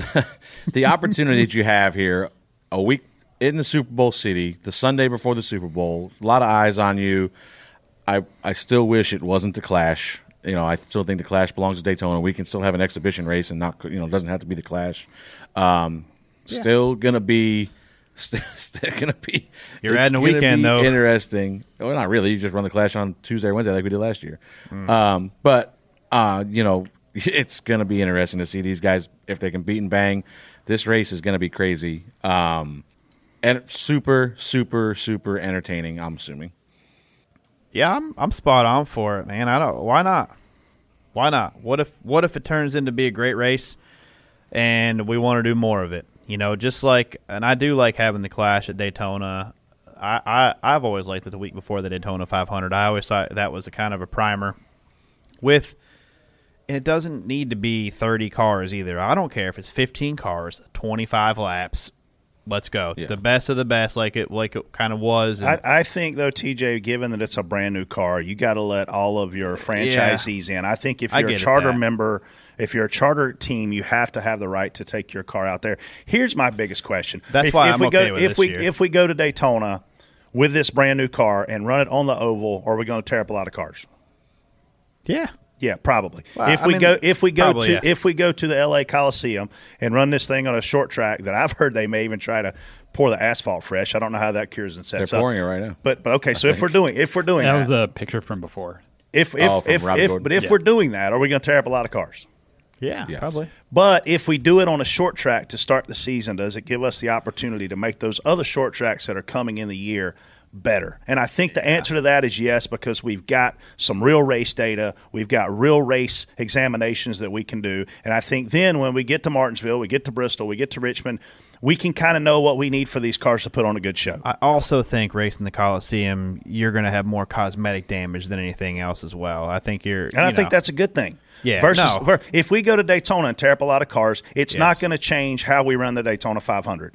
It's not going to change the dynamic of the car. It's not going to change how the car's built. Now, it may change it for Talladega, it's 2 months down the road, but it's not going to change it for the very next week. I think this science project, and I'm not a freaking fan of our expensive science projects. And when we talk about expensive, guess what's expensive? Leaving freaking Charlotte, going all the way to L.A. That's expensive. It's a lot more expensive than going to Daytona, okay? It's going to be extra days of travel. It's a lot more miles on trucks and all the things. But this science project, I am a fan of this science project. I am. Yeah. It's a short track. That's what you want to call it. Is it a short track? What do you call this? I mean, a cheap science project is about an hour up the road at Bowman Gray Stadium if they really wanted some data. But that's pretty. Don't hold 70,000 people, though. Yeah, and it's going to be pretty cold. We can't race. Guys, I hear you on Bowman Gray. That's not going to work. If you want to do the All-Star race there, I'm all for it. But we can't keep going. Why do you think Rockingham closed? There's too many tracks around here. Why do you think Darlington lost a race the first time? There's too many tracks around here. I mean, it's just, why do you think North Wilkesboro went away? There's too many tracks around here. Where's Bowman Gray? It's right here. Same thing. Meant for data. Like, if they're trying to figure out how that stuff. They're going to have enough data after this race. They'll be plenty good. All right, next one. Bristol Dirt Race is ran on Easter Sunday at night. Freddie. I don't know. I saw an interview with Ben Kennedy where he was talking about, NBA plays Christmas Day. Obviously, football plays Thanksgiving Day. But the counterpoint that I feel like is, yes, 2 of your teams go and play on Christmas Day, or 3 games, whatever it is, 6 of your teams. I think there's 3 games on New Year. You don't take your whole sport and go play on these holidays like it don't exist. Yeah, and it it rotates, so it's different teams a lot of times. But it's for me, it's really not. I don't have kids. I don't have just me and Megan, and the dog. So and John, we got John. He's going to be distraught that we don't get to hide Easter eggs this year. But I just think it sucks for guys with with kids. These guys, Brett and TJ. That you're taking away your day with your family there. So I don't know. I guess you could do a different day. It's just I don't know. I'm just not a fan of it. I am a fan that they're going to run it at night, and it's a dirt track versus us trying to run it in the middle of the day. I don't know who made that decision, but they clearly weren't of a high caliber understanding of what it takes to put on a good dirt race. I'm upset that, and this bleeds into the next topic, we might as well combine them. I'm upset that there's only one off weekend because we have built this sport from the ground up and called it a family sport. And that wasn't just for the families that are there tailgating and the families that are there camping all weekend. We treated each other in the garage like families. And when they brought Ben in, I really thought that, him being a younger generation, him being a France legacy guy, that he would certainly keep down that path. And for us to only have one weekend off all year is tough on families because we like to do things with our kids during the summer. We're not a typical sport. You can't compare our sport to other sports in terms of the schedule because we go from February to November. Football is 16 weeks. And like Freddie said, not everybody plays on Thanksgiving. Not everybody plays on Christmas. That's part of kind of their offering for a very few teams. So running on Easter sucks. I'm not going to lie to you guys. But I have a job to do, and if I'm got a job to do, if I'm a spotter, if I'm a driver, if I'm a crew guy, you don't have a choice. And guess what? You're going. Does it suck, TJ? Yeah. It sucks. But we don't have a say in what the schedule is. If we voted, I don't think any of us would want to work on Easter Sunday. But guess what? If your boss tells you to come to work, what do? You go to work. Nothing made me more mad than seeing all the not fans, but people on Twitter that were like, well, you guys have these great jobs and you guys have an off season, so I don't understand why you guys complain. Like, there's so many people that would like to have your jobs. There is. And guess how many of them would make it? Yeah, and it's still a job. Like, at the end of the day, we're away from our families and homes for.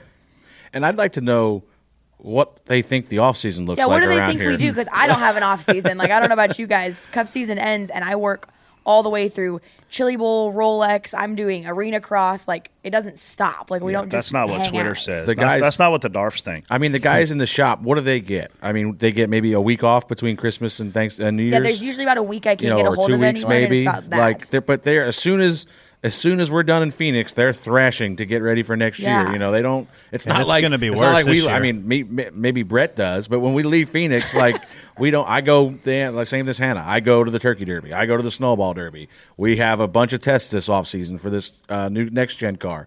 So it's not like with the season stops. We just all great. We're done. The reality is the grueling schedule just got even more grueling. This year we were kind of spoiled by the Olympics. We had 2 weekends off back to back. We didn't have practice or qualifying. We're going to have that next year, which is going to add our days. That's coming back, right? And that's good. That's a good thing for the fans.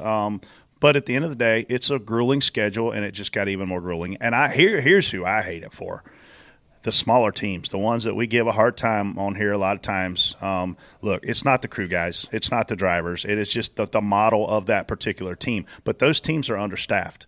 And now if those guys go to the L.A. Coliseum and they tear up some stuff, which is probably going to happen, if they go to Daytona and tear up some more stuff 2 weeks later, which is probably going to happen, when they get to the third race of the year, they're going to be way behind on this new car. And those guys are going to be the ones burning the midnight oil. And it just people who are listening to the show, we love our jobs or we would quit. But the grueling schedule just got even more grueling. And we don't need your sympathy. We don't need your smart-ass tweets. We're just telling you how it is. I was kind of looking forward to possibly some midweek stuff. You know, race on a Saturday night, then maybe we're going to have a Wednesday night race. Me too, man, but our ratings suck, TJ. And if the ratings tank, we can't do it. Look at how well SRX did on network television. They were freaking rolling on CBS, man. Their ratings were through the roof. We can't put our product on TV and it get 500,000 viewers when SRX is getting 2 million. Then we're not the number one form of motorsports in America with the Cup Series, which we are. We got to keep that title. Another one here. No doubleheader at Pocono. Freddie. Hallelujah. Yeah. I mean, hallelujah. Pocono was close to my house growing up, and we used to go there for the modified race of champions all the time, and so it means a lot to me. But it would not hurt. It never fails. We're there 5 days. It would not hurt my feeling to see them maybe give up both of their races. Instead of saying hallelujah, we're singing Kumbaya to Pocono. Kumbaya, Pocono. Here's the thing, TJ, for me, man. I love the doubleheader. I think it's an awesome experience for fans. I think we should have picked another track to do a doubleheader at, like a Richmond, to do a Saturday, Sunday, and went out there and knocked it out and opened up one of these other weekends that we didn't open up. But this is part of the evolution of where NASCAR is heading. Pocono lost a race. That's big. We've not seen a company lose a race in a very long time, and Pocono lost a race to St. Louis. So that's where I'm wondering if they get to come back on the back end next year, maybe be the promoter over at the Meadowlands or something. Yeah, for some reason, the Pocono races just haven't had the same, to me anyway, even with the stages there. I don't know, still kind of, this car and the stages just don't really. Yeah. This package was not good at Pocono. Yeah, I don't know. Like, just something just doesn't blend right there. I loved whenever, a guy could pit. Everyone does the same thing now. We all pit at the same time. So if everyone does the same thing, nothing cycles. Yeah, it's like a road course. You can't lose a lap on pit road, so everybody pits, short pits the stage. We all do the same thing. Yeah, you'll have a couple guys say, but then they cycle back. So, it just cycles a couple laps later. So, I don't know. So we're going to segue that, too, then. Obviously, with them losing their date, Gateway is now added to the Cup schedule. Need big generators. I was going to say, you better hope that power grid. Where's Jason? When is this Gateway race? It's like June. Early right? June, yeah. It's going to be so that'll be freezing. hot. My biggest concern about this, and this is I think the racetrack is a good racetrack, but the spotter stand there is tiny. I've never spotted there. It's worse than Darlington. Awesome. I've never been to Gateway. I'm a big fan of watching it on TV. I'm a big fan of that St. Louis market. I don't think we ever should have left there. I did hear one crazy rumor they were going to put dirt on it. Freddie, did you hear that? I heard the same thing. I'm I heard glad when the that, schedule but- came out that does not mention the dirt. It's not gonna be on there. Same. I was scared to That death. place does not need to be dirt. I was scared to death it was going to be dirt. And it was just a rumor. If it was from a good source, chance we would have talked about it on here, but it wasn't. And I'm glad the source didn't know what they were talking about. I think we talked about it last week, Brett. Just Did we? saying. Oh, okay. I wasn't I did hear that, I mentioned but it was like, but I found it hard to believe, yeah, man. I was hoping to God it was wrong, and apparently it was. Thank God. Richmond removed from the playoffs, moved to a day race in mid-August. We heard Jason was behind this. That's going to be a hot I thought the one. race was so much good strategy that we're going to keep in the playoffs. Yeah. Yeah, that'll be a freezing cold day in the middle of August. I'm okay. I'm hoping that this new car and a nice hot day race will bring back that Ricky Stenhouse groove through 3 and 4. Is the first race a day race? Yeah, both day races. So no more Richmond night race? I don't think so. That's interesting. So that means a Saturday. That's another Sunday we lost. Yeah, I wonder how many Saturday races. I think I only saw like Only 3 or three. 4. I think there's only 3 Saturday races. That's awesome. Even less time at home. Hey, Richmond. Unfortunately, we talk about the races are interesting to watch, but they haven't added a lot to the playoff discussion. We saw Kurt cut a tire and wreck last week, but obviously Darlington played a big part in the playoff shakeup. Bristol this week. What's replacing it? Homestead. So and Homestead's later, I think, in the last round. Yep. Which we love. Homestead's always been a great place for us in the playoffs. So it's good to see it back. Mm-hmm. Good to see Homestead back in the playoffs. I know TJ's a fan of that racetrack. I love that track. I'm spot on for it being in the playoffs. I'm spot on for us going later in the year. By November, October when it rolls around, it'll still be nice and peachy down there. We can still work on our suntans. It's going to really throw me off though if we go to Homestead and have to go 2 races after that. Even last year, you're leaving Homestead, all right, we're done. Nope, actually, it's the 5th race. Yeah. Have you heard about the time an infield was held hostage at a NASCAR race and competitors, including Richard Petty, had to fight their way out? What about the crazy turmoil of Mark Martin's 1990 and 1991 Winston Cup seasons? Do you know why Bobby Allison is officially credited with 84 NASCAR wins instead of the 85 he actually earned? If not, it's about time you find out. I've got just the podcast for you. It is Dirty Mo Media's newest production, glorious, white-knuckled, God-fearing, spun-out, and half-turned-over racing stories. The weekly show is hosted by me, Rick Houston. I've been doing podcast interviews for a long time now. Combine those interviews with the modern sound design of Dirty Mo's producers, and Glorious Racing Stories is a nostalgic throwback experience unlike anything you've ever heard before. Go follow and listen to Glorious Racing Stories right now. It's available on all major podcasting platforms and on dirtymomedia.com. All right, time for Reaction Theater.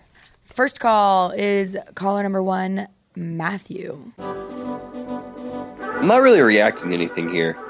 Just as a combination of seeing that Brett was announced a spot for Jeb Burton and your guys' Fireball consumption. But have you guys ever gotten Ward Burton drunk on Fireball? I'm very curious to know what his drunk slurring sounds like. You should do it.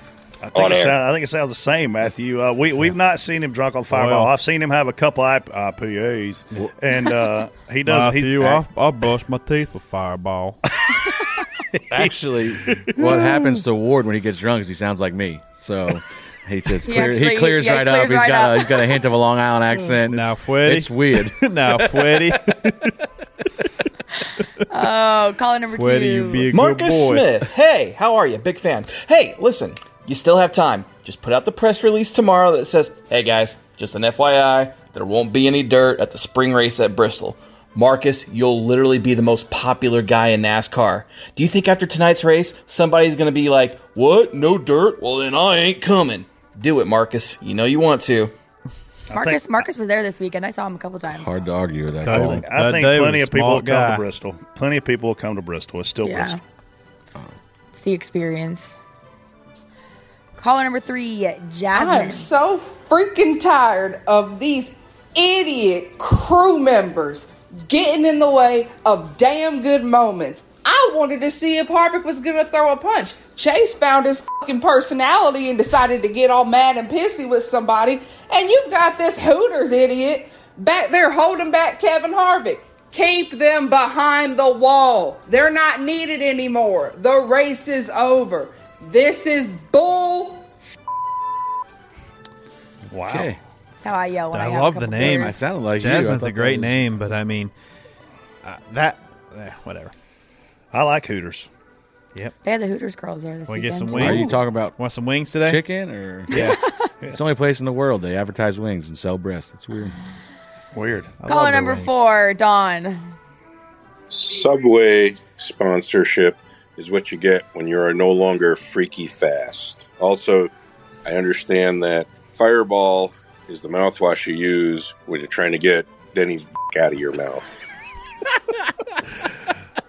Don, I agree with you. I'm a Jimmy John's kind of guy. I give him the Fireball. I Freddie. love the Jimmy John's bread. I do agree that Jimmy John's is freaky fast.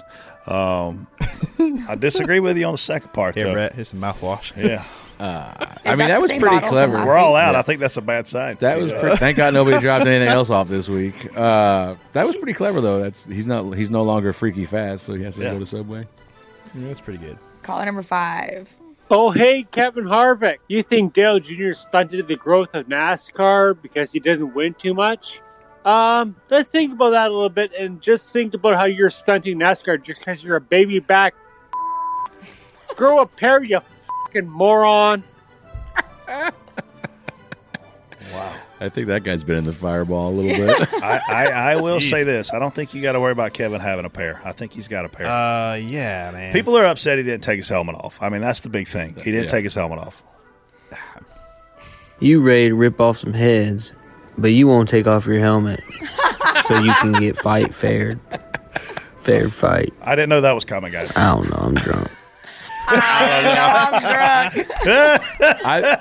I thought about him calling. I was like, would it be weird to be called a chicken from a guy with his helmet on? Like, is that? But obviously, Kevin is not a chicken. I wonder what these guys are thinking where, prime example, they're like, hammer. And he's like, you know what? I'm going to get on Anchor and I'm going to leave a message. Like, at what point does that thought stem? I don't think Kevin's thinking about that at all. I mean, I think he's just trying to get over there. I think he's trying to get over there, man. It's the same situation as dumbass Clint with Ryan Newman. He wasn't thinking like, oh, let me get over there, like, and let me take my stuff off. He's mad. He's running over there to punch Ryan in the head. Like he wanted to get there. Like I've seen Harvick face to face with. I mean, him and Biffle and stuff. He's like, and Ricky Rudd. I mean, the dude's not afraid to be 3 inches from your face and with no helmet on. You're in a hurry to get there. It's not. Yeah, it's not the fact that you're scared. Caller number 7. This message is intended for the parents of Chase Elliott. This is Dr. Travis from the Whiny Mental Facility in Bristol, Tennessee. We have your son Chase here. We're having to give him some memory loss drugs to bring his memory back because he seems to have forgotten how he raced for the lead last year. If you could just give us a call back. He seems really out of control, and there's a guy from Bakersfield, California here that's ready to rip his head off, so he needs some help. He's a and so is David Starr. So is David Starr. Isn't? Did you guys see Tommy Joe retweet that and go, sorry, not sorry? Yeah. Tommy Joe. Oh, Tommy Joe. Don't get me started on that again. Save it for What an Idiot. I can't wait for my What an Idiot. Is this number 8 or number 9? Yeah, I know who your What an Idiot is already. Oh, yeah. Okay, Harvick, I love you, buddy, but you got to take that helmet off when you go marching up there, okay? It's kind of a bitch move, I'm just telling you. It's kind of a bitch move. Chase tried to take it off for you. And if you come in here, if anybody comes in here talking about that race was boring because there was no cautions and long green flag runs, go get your sight checked. Go watch fucking figure skating, okay? Because that was excellent. My man was doing this during the race. Yes, Victory Lane was still going on, and he could not wait to let you guys know what he thought. I love it. Yeah. Hell yeah, Jared. I'm back. Oh, it's Peyton, the This song. time with what my dad and Brett are calling the hashtag DMTJ song. What'd I do? TJ looked at the DATA. TJ looked at the DATA. If your car is too slow, don't know where else to go, you just call the spotter for BK. And he will look at the DATA. TJ good. looked at the DATA. I like it, Peyton. Good work, Peyton. She always tweets at me about how cute my dog is, so I appreciate you, Peyton. She has arguably the best song that we've ever gotten because she tells Jason to get out of Dillner's ass, absolutely. right? Yeah, Peyton's dad, Jim's been in the hospital with stroke, and he has recovered nicely and is back home. And he'd never heard of our show. Yeah. And then Peyton wrote the song. Jason made her famous, and now he Surprised her. listens. Yeah, he surprised her, right? Yeah. And now he listens every week. So glad to hear Jim's doing better, Peyton, and love the song. Yeah, it's a good one. Should have been patient, should have just held his line. Elliot's out of the car and he's starting to whine. 'Cause he can't win without NASCAR's help. Elliot, go to hell. Why don't you cry and just go away? Why don't you learn to drive like Harvick someday? I wouldn't piss on you if you're on fire. I wouldn't pull you out of ditch. Chase Elliott, you're a I just want to rip his goddamn head off. Did we ever actually figure out who this guy was? Jeb is gonna have. We need to put out a record of Jeb's Jeb's songs. Peyton and Jeb. Yeah, the DVC album. Yeah. There was a couple Coming at you others this that Christmas. There was one or two others that were pretty good too. I think Jeb comes in here to record it. His quality is just amazing. The fact that this guy does this usually in 12 hours is amazing. He had an extra day this week, but Yeah, I does mean, he take bookings? Because yeah, Hey, I'll book him Jeb, for something. Jeb, will you please write a song? Casey does. There's no chance Casey listens to this show No this week. chance. Will you please write a song about Casey making a mess? I will send you a check. I will send you an advance on the song. Please. We need Jeb for parties. Yeah. All right, guys, we are headed to Vegas this weekend to leave an audio message 24/7. You guys can go to anchor.fm/door bumper clear and click the message icon. And, of course, Jason will pick the best ones each week to air on the show. Good job this week. Offer pad question of the week. What do you guys miss most about the home you grew up in? Brett, we'll start with you, good old Pageland, South Carolina. He misses the giant shed with 4,000 guns in it next door. That was my neighbor's house. I know. That was not my house.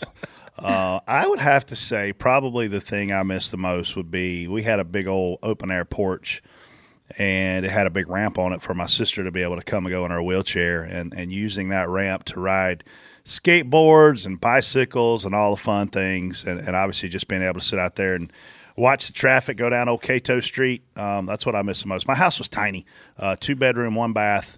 It was me, my mom. When I grew up, my brother and my sister all living there. So I don't miss being cramped. But at the time, you didn't know any better. But definitely miss that open air porch, which Mom has actually enclosed as a sunroom now, and that's where she spends 90% of her time when she's awake. So, yeah, I moved around a lot as a kid, so I don't. What's your favorite room, Frey? The fridge? It's the fridge, yeah. I always go to the fridge and open it and then go back and open it again, like something's gonna appear in there. Something new. That's wow, look at that. So one house particular that I remember was as a young kid, we had a huge hill next to our house. So we used to me, John, my cousins, we would all line up like a big wheel race down the hill and just destroy each other. So that was a lot of fun. I remember that. I'd probably have to just roll with my bedroom, man. I mean, there were so many bottle rockets and stuff lit off in that bedroom. Things lit on fire. He's lighting bottle rockets off in his bedroom. That's a good idea. That was stupid. I know. I don't really recommend, but it is that's exciting. Well, you guys can get a cash offer on your home today with our presenting sponsor of OfferPad.com. Time to get into our Xfinity X5 More Than Fast moments. You need more than just speed to compete in NASCAR. So where did we see teams need to be more than fast this week? I'm going to give my Xfinity X5 more than fast moment to Chandler Smith. Guy let restart, had to lay it all on the line, needed a win to get in the playoffs, and he got it done. So congratulations, Chandler Smith. Here's what my guy had the time to do in a very fast moment. He had time to park his car, take his helmet off, get out, run over to a competitor he was upset with. And my Xfinity X5 more than fast moment is how fast Chase Elliott got his finger in Kevin Harvick's face. I have never seen a person get a finger in somebody's face that fast and hold it there for that long. He definitely deserves this week's more than fast moment. TJ, who you got? My Xfinity more than fast moment, I liked that 22 car on Friday night, but I got to give it to the guy that got the opportunity and took the moment and won with it, AJ Allmendinger. Big win. Fun race. We like it fast here on Door Bumper Clear, but what we really like is being more than fast. Thankfully, man, there's always tons to talk about for the Xfinity X5 more than fast moment. You know what else is more than fast? Xfinity X5. With the speed for all your devices, you also get reliable performance that you can depend on to keep your crew connected. On the track, being more than fast means you've got the teamwork and strategy that it takes to win. With Xfinity X5, you can do more of what you love with faster internet and a powerful and secure connection. Follow at Xfinity Racing on Twitter for even more Xfinity X5 more than fast moments, and don't forget to vote for your favorites. Thank you to Xfinity, a proud premier partner of NASCAR. Hey, what's up, DBC fans? If you haven't heard about Anchor, it's the easiest way to make a podcast. Let us explain. Well, first of all, Freddie, the best part is it's free. There's nothing better than using a free, awesome service. To make the process simple and easy, there's creation tools that allow you to record and edit your podcast right from your phone or computer. Anchor helps people find your show by distributing the podcast for you, so it can be heard on Spotify, Apple Podcasts, and many more platforms. Also, you can make money from your podcast with no minimum listenership. I like money. It's everything you need to make a podcast in one place. We love using Anchor. It's a great platform that lets us hear from the fans in Reaction Theater with Anchor's Leave a Message feature. So when you create your account with Anchor, you can also utilize their feature and make your own podcast. TJ will be your first guest.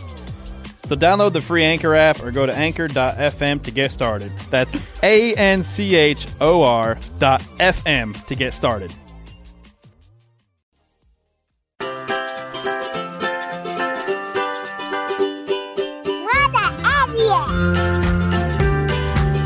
All right, time for What an Idiot. Also, I had a lot of people yell at me that, not at me, but make the reference of what an idiot this weekend at Bristol, so appreciate Did you hear all any of you. TJ sucks by any chance? I did not hear TJ What? sucks, believe it or not. They're not going to... Someone did yell Brett's an at me, though. Well, that's not a lot. That probably happens often. I hear that They all yelled the at time. me, too. Yeah. Funny, we get the same thing. It's usually our wives that say that. Well, fair. So this week's What an Idiot award goes to, and Brett, you can start this. My What an Idiot award, and look, I almost gave it to the guy who doesn't even know how to throw a water bottle in the Truck Series race because he looked like an idiot on TV, and God bless him, right?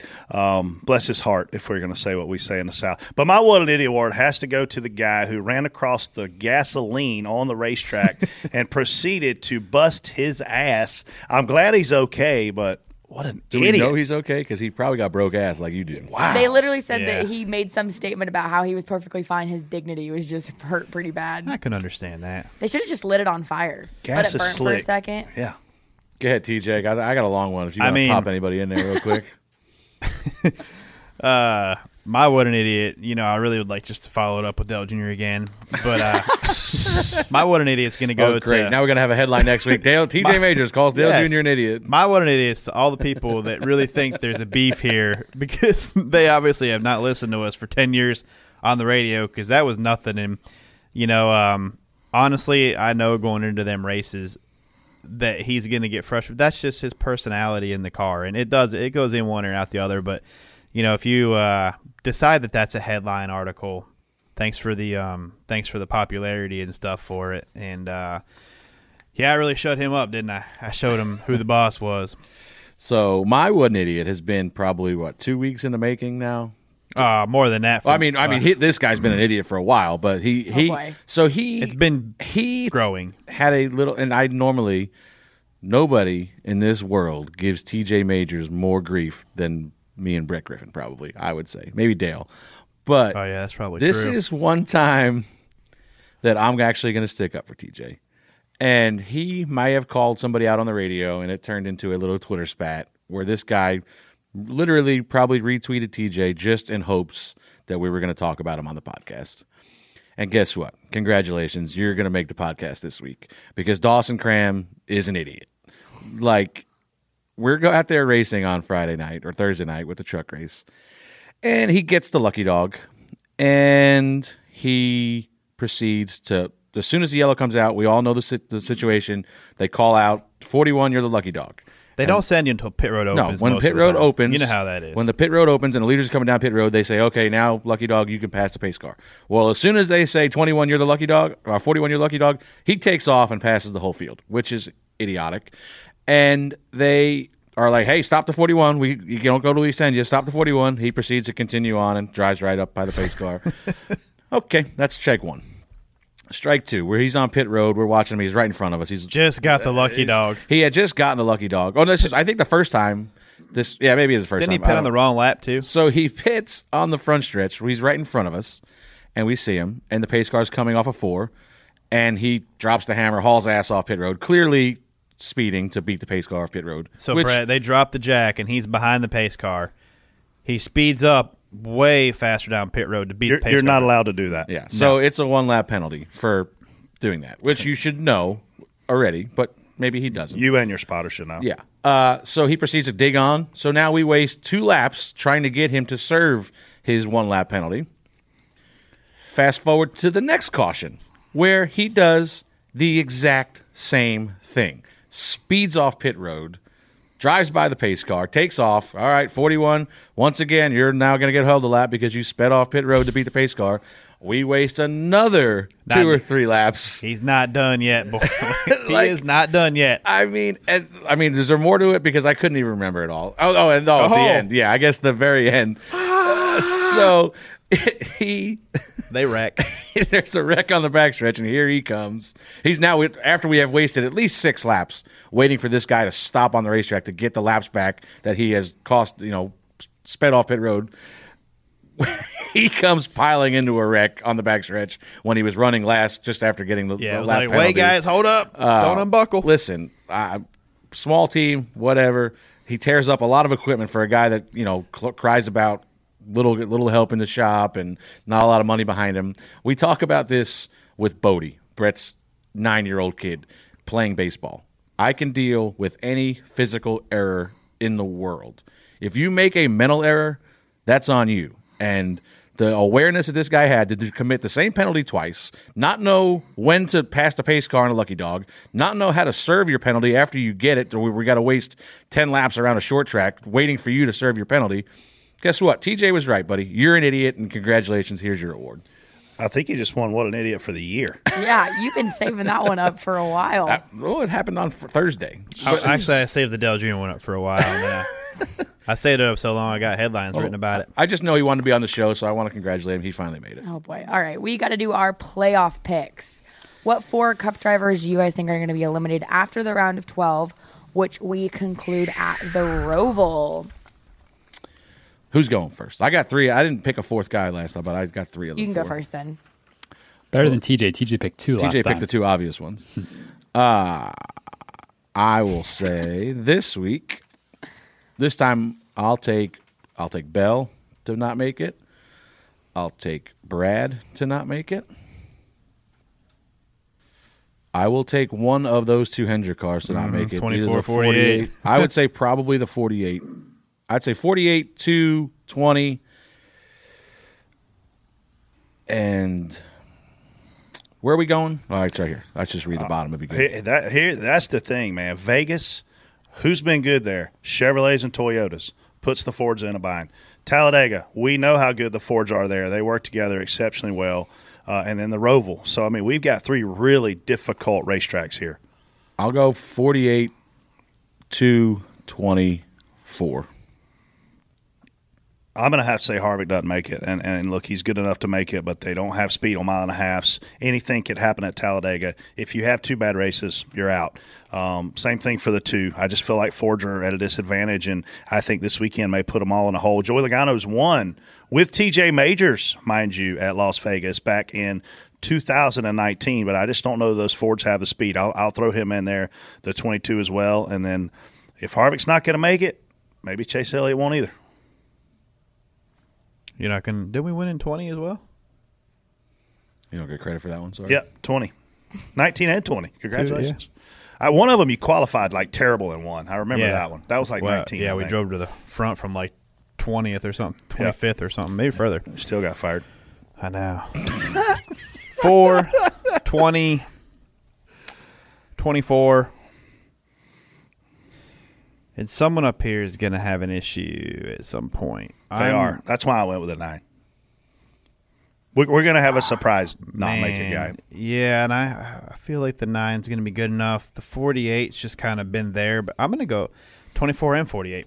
Wow. The 9, the reason why I left the 9 out is he's going to win the Roval unless Harvick wrecks him.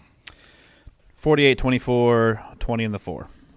All right, we got to do this for Xfinity as well. So you guys need to pick your 4 Xfinity Series drivers who are also okay. This is It's not hard. be a little easy. This is not hard because I'm a big fan of Jeremy Clements. I think he's a super good guy. I think he gets a lot out of what he races with. He's not going to make it unless there's a huge wreck at Talladega, which is very possible. And then the 3 guys in front of him like to crash. Like, let's just be honest. Like they like it. They enjoy it. Brandon Jones is on his 47th spotter now. Hopefully they got that figured out. Myatt Snyder has a lot of speed a lot of times, but makes mistakes. He's had a lot of speed a lot of times. Hey, what was Myatt and Jeb's deal? I think Myatt was mad away. Jeb raced him in 3 and 4, and he hooked him getting into 1 on purpose. Gotcha. And I don't know that. I think they spoke. I don't know who admitted to what. I watched it go down live. I've not seen a replay, but to me it looked like Myatt was pissed, and he hit Jeb and kind of ruined Jeb's night. But, man, if you're Myatt, you don't want to go into this thing making enemies. No. I do think that 2 car has speed. The NASCAR Xfinity Series silly season is getting ramped up. I would expect, obviously, Nutrient Solutions announced this week. It was announced this week. They didn't announce it, that they're not coming back next year. I think that's probably the first domino to fall to create a lot of driver dominoes, and I think you're going to see a lot of drivers moving. I think you're going to see some new drivers. Let me rephrase that. You're going to see some old drivers with new money getting into big-time rides. And I think the fans are going to like who that is. I think so, too. With some of those guys that are out there with pretty large wallets. And look, it's not daddy's money, guys. These guys have gone out and found their sponsorship, and it's a good thing, right? So, I mean, I think Freddie's right. I mean, Riley Herbst, he hasn't had speed, and he wrecks a lot. He's in last year's championship car or championship contending car. And, man, they just can't pull it together. They can't put races together right now. That makes it tough. Brandon Jones does wreck a lot, always has. And look, if we pick one that's not going to make it, that's in the top 10, I'm not going to say Jeb Burton because we work with a guy, so I'm going to go with Daniel Hemrick just because he can't ever get things to go his way. So if he's going to have his bad luck continue, then he's not going to see round 2. I'm going the 51. I'm going Clements, Riley, Myatt, and Daniel. But the reality is in this series, even more so than the Cup Series, is you cannot stump your toe at Vegas. If you go out and put yourself in a hole, you cannot go into Talladega expecting to dig yourself out. Where'd Myatt win at? Because Homestead. We don't. Right. He won very early on a late race restart. But when we go with the Cup Series to Talladega, the race gets segregated by manufacturer once we start pitting under green, and everybody just wants to survive till then. The Xfinity Series doesn't really do that. The Colleague cars obviously have a great history of working together, but we don't ever really break the race up. So if there's a wreck at any point, there's a strong chance you're going to be in it. If you stump your toe at Vegas and you're 7th or back in this Xfinity Series playoff, you're in big trouble. Do you know who's 13th in points? In the playoff standings in Xfinity? In Xfinity. Man, I don't know, but I would guess Landon Castle. How about Ty Gibbs with 14 races? Wow. Did you just look that up? No, I mean, I saw it the other night after the race was over. Somebody had pointed it out to me. Yeah, that race, like they were showing the points, and there wasn't a race for, Well, and there was until Michael Annett started having his problems. Yeah. And he obviously took himself out by default. I mean, there was a race for that top 12. Once that happened, once a couple of those other smaller teams started having trouble, it was pretty much over. All right, we still need to do our DBC picks. Brett wins at Bristol with his Kyle Larson pick. So that means the score is now 14-10-6 with Freddie leading, Brett in second, TJ just sucking. I got 2 wins in the playoffs. We should have went with TJ's system where you get bonus points if you pick the race winner. So it says, TJ, apparently you have officially been eliminated contention from championship contention for the 47th straight year. He was eliminated at Daytona. I can still beat Brett. Oh, boy. All right, so you get to pick first, TJ. You can still make me not beat Freddie is what you can do. Wow. You're not going to beat me anyway. What's it worth to you here? Was it worth anything? No. I mean, I can pick Quinn if you want. I can take Quinn. rebuy. I mean, let me just tell you, man. Quinn's looking good. Smithley's been a rocket lately. I'll take Larson. No, I'm taking Larson. Screw it. I'm next. I will take... You can't take who I want, so I'm not worried. Alex Bowman. Mark Truex Jr. MTJ. Yeah. Byron's been good there lately, so. In Vegas? Yeah, he was pretty decent. Larson was pretty good there. First race there I would say. and with his package. Freddie would be good in that 5 car. If Freddie was in the 5, I would pick Freddie to win. I can't get in the 5.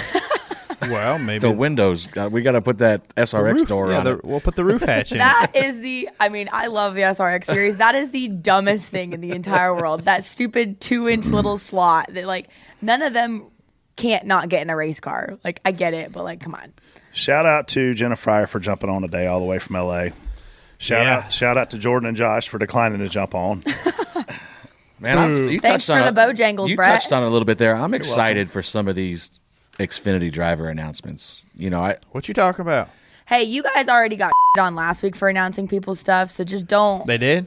I don't think That's that all guy the was. this guy doesn't understand that. I mean, we could announce at least 3 deals right now if we really wanted to. I was gonna say there was conversations happening in the media center of we know where people are going that haven't been announced yet. It's just You're having fun with teasing people. Nobody announced anything. Who's Get mad? your pennies out of a wallet. What guy are you talking about? Sheldon Creed's going to have a great teammate.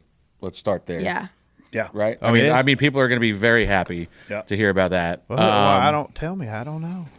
I couldn't. I TJ, shut up. I couldn't tell you, but I mean, there's 2 guys. I don't know. There's 2 guys in particular that I can think of that if they get the rides they should get, people are going to be very happy about. Hey, it. when's that Xfinity schedule coming out too? Do we know? Don't get him started, please. I mean, I know. I gotta go. We gotta wrap this No, up. I would think it mostly mirrors this Cup schedule, right? Other than a road course. It's got to or mirror 2. a lot of it. Mostly does. I mean, the rumor was they weren't going to go back to Mid-Ohio. They were going to go to Canada. I mean, there were some rumors I hope out so. there. CTMP is so much fun. That's one of my favorite trips. Yeah, I mean, the problem is, though, Canada? You start moving. Here's the problem, people, with the schedule. Mossport. Mid-Ohio for colleague I've been racing there. is their biggest market. Rocky Boots there. Huge sponsor for Jeb. Yeah. Obviously, Matt Colleague's there with Leaf Filter. I mean, there's a lot of Ohio-based companies that do a lot of things with Matt Colleague. So if you move that race, it has sponsorship implications with one of the hottest teams right now in the sport.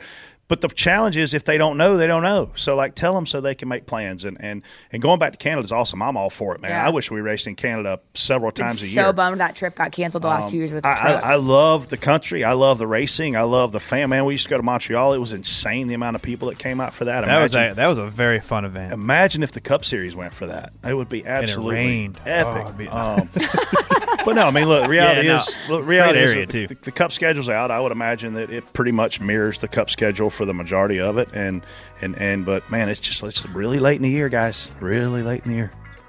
So all right, guys. You want to announce anybody, or should we skipping over you, Freddie? Tune in next week, guys.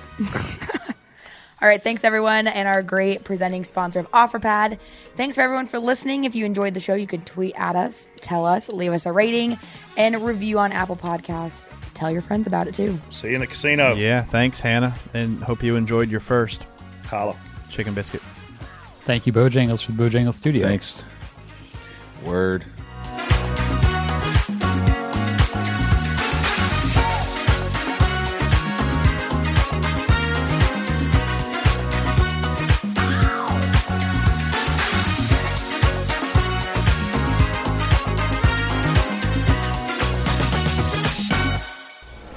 Check out Dirty Mo Media on YouTube, Twitter, Facebook, and Instagram. Dirty Mo. You're going to do it. You're going to win it. You're going to win it. You're going to win it.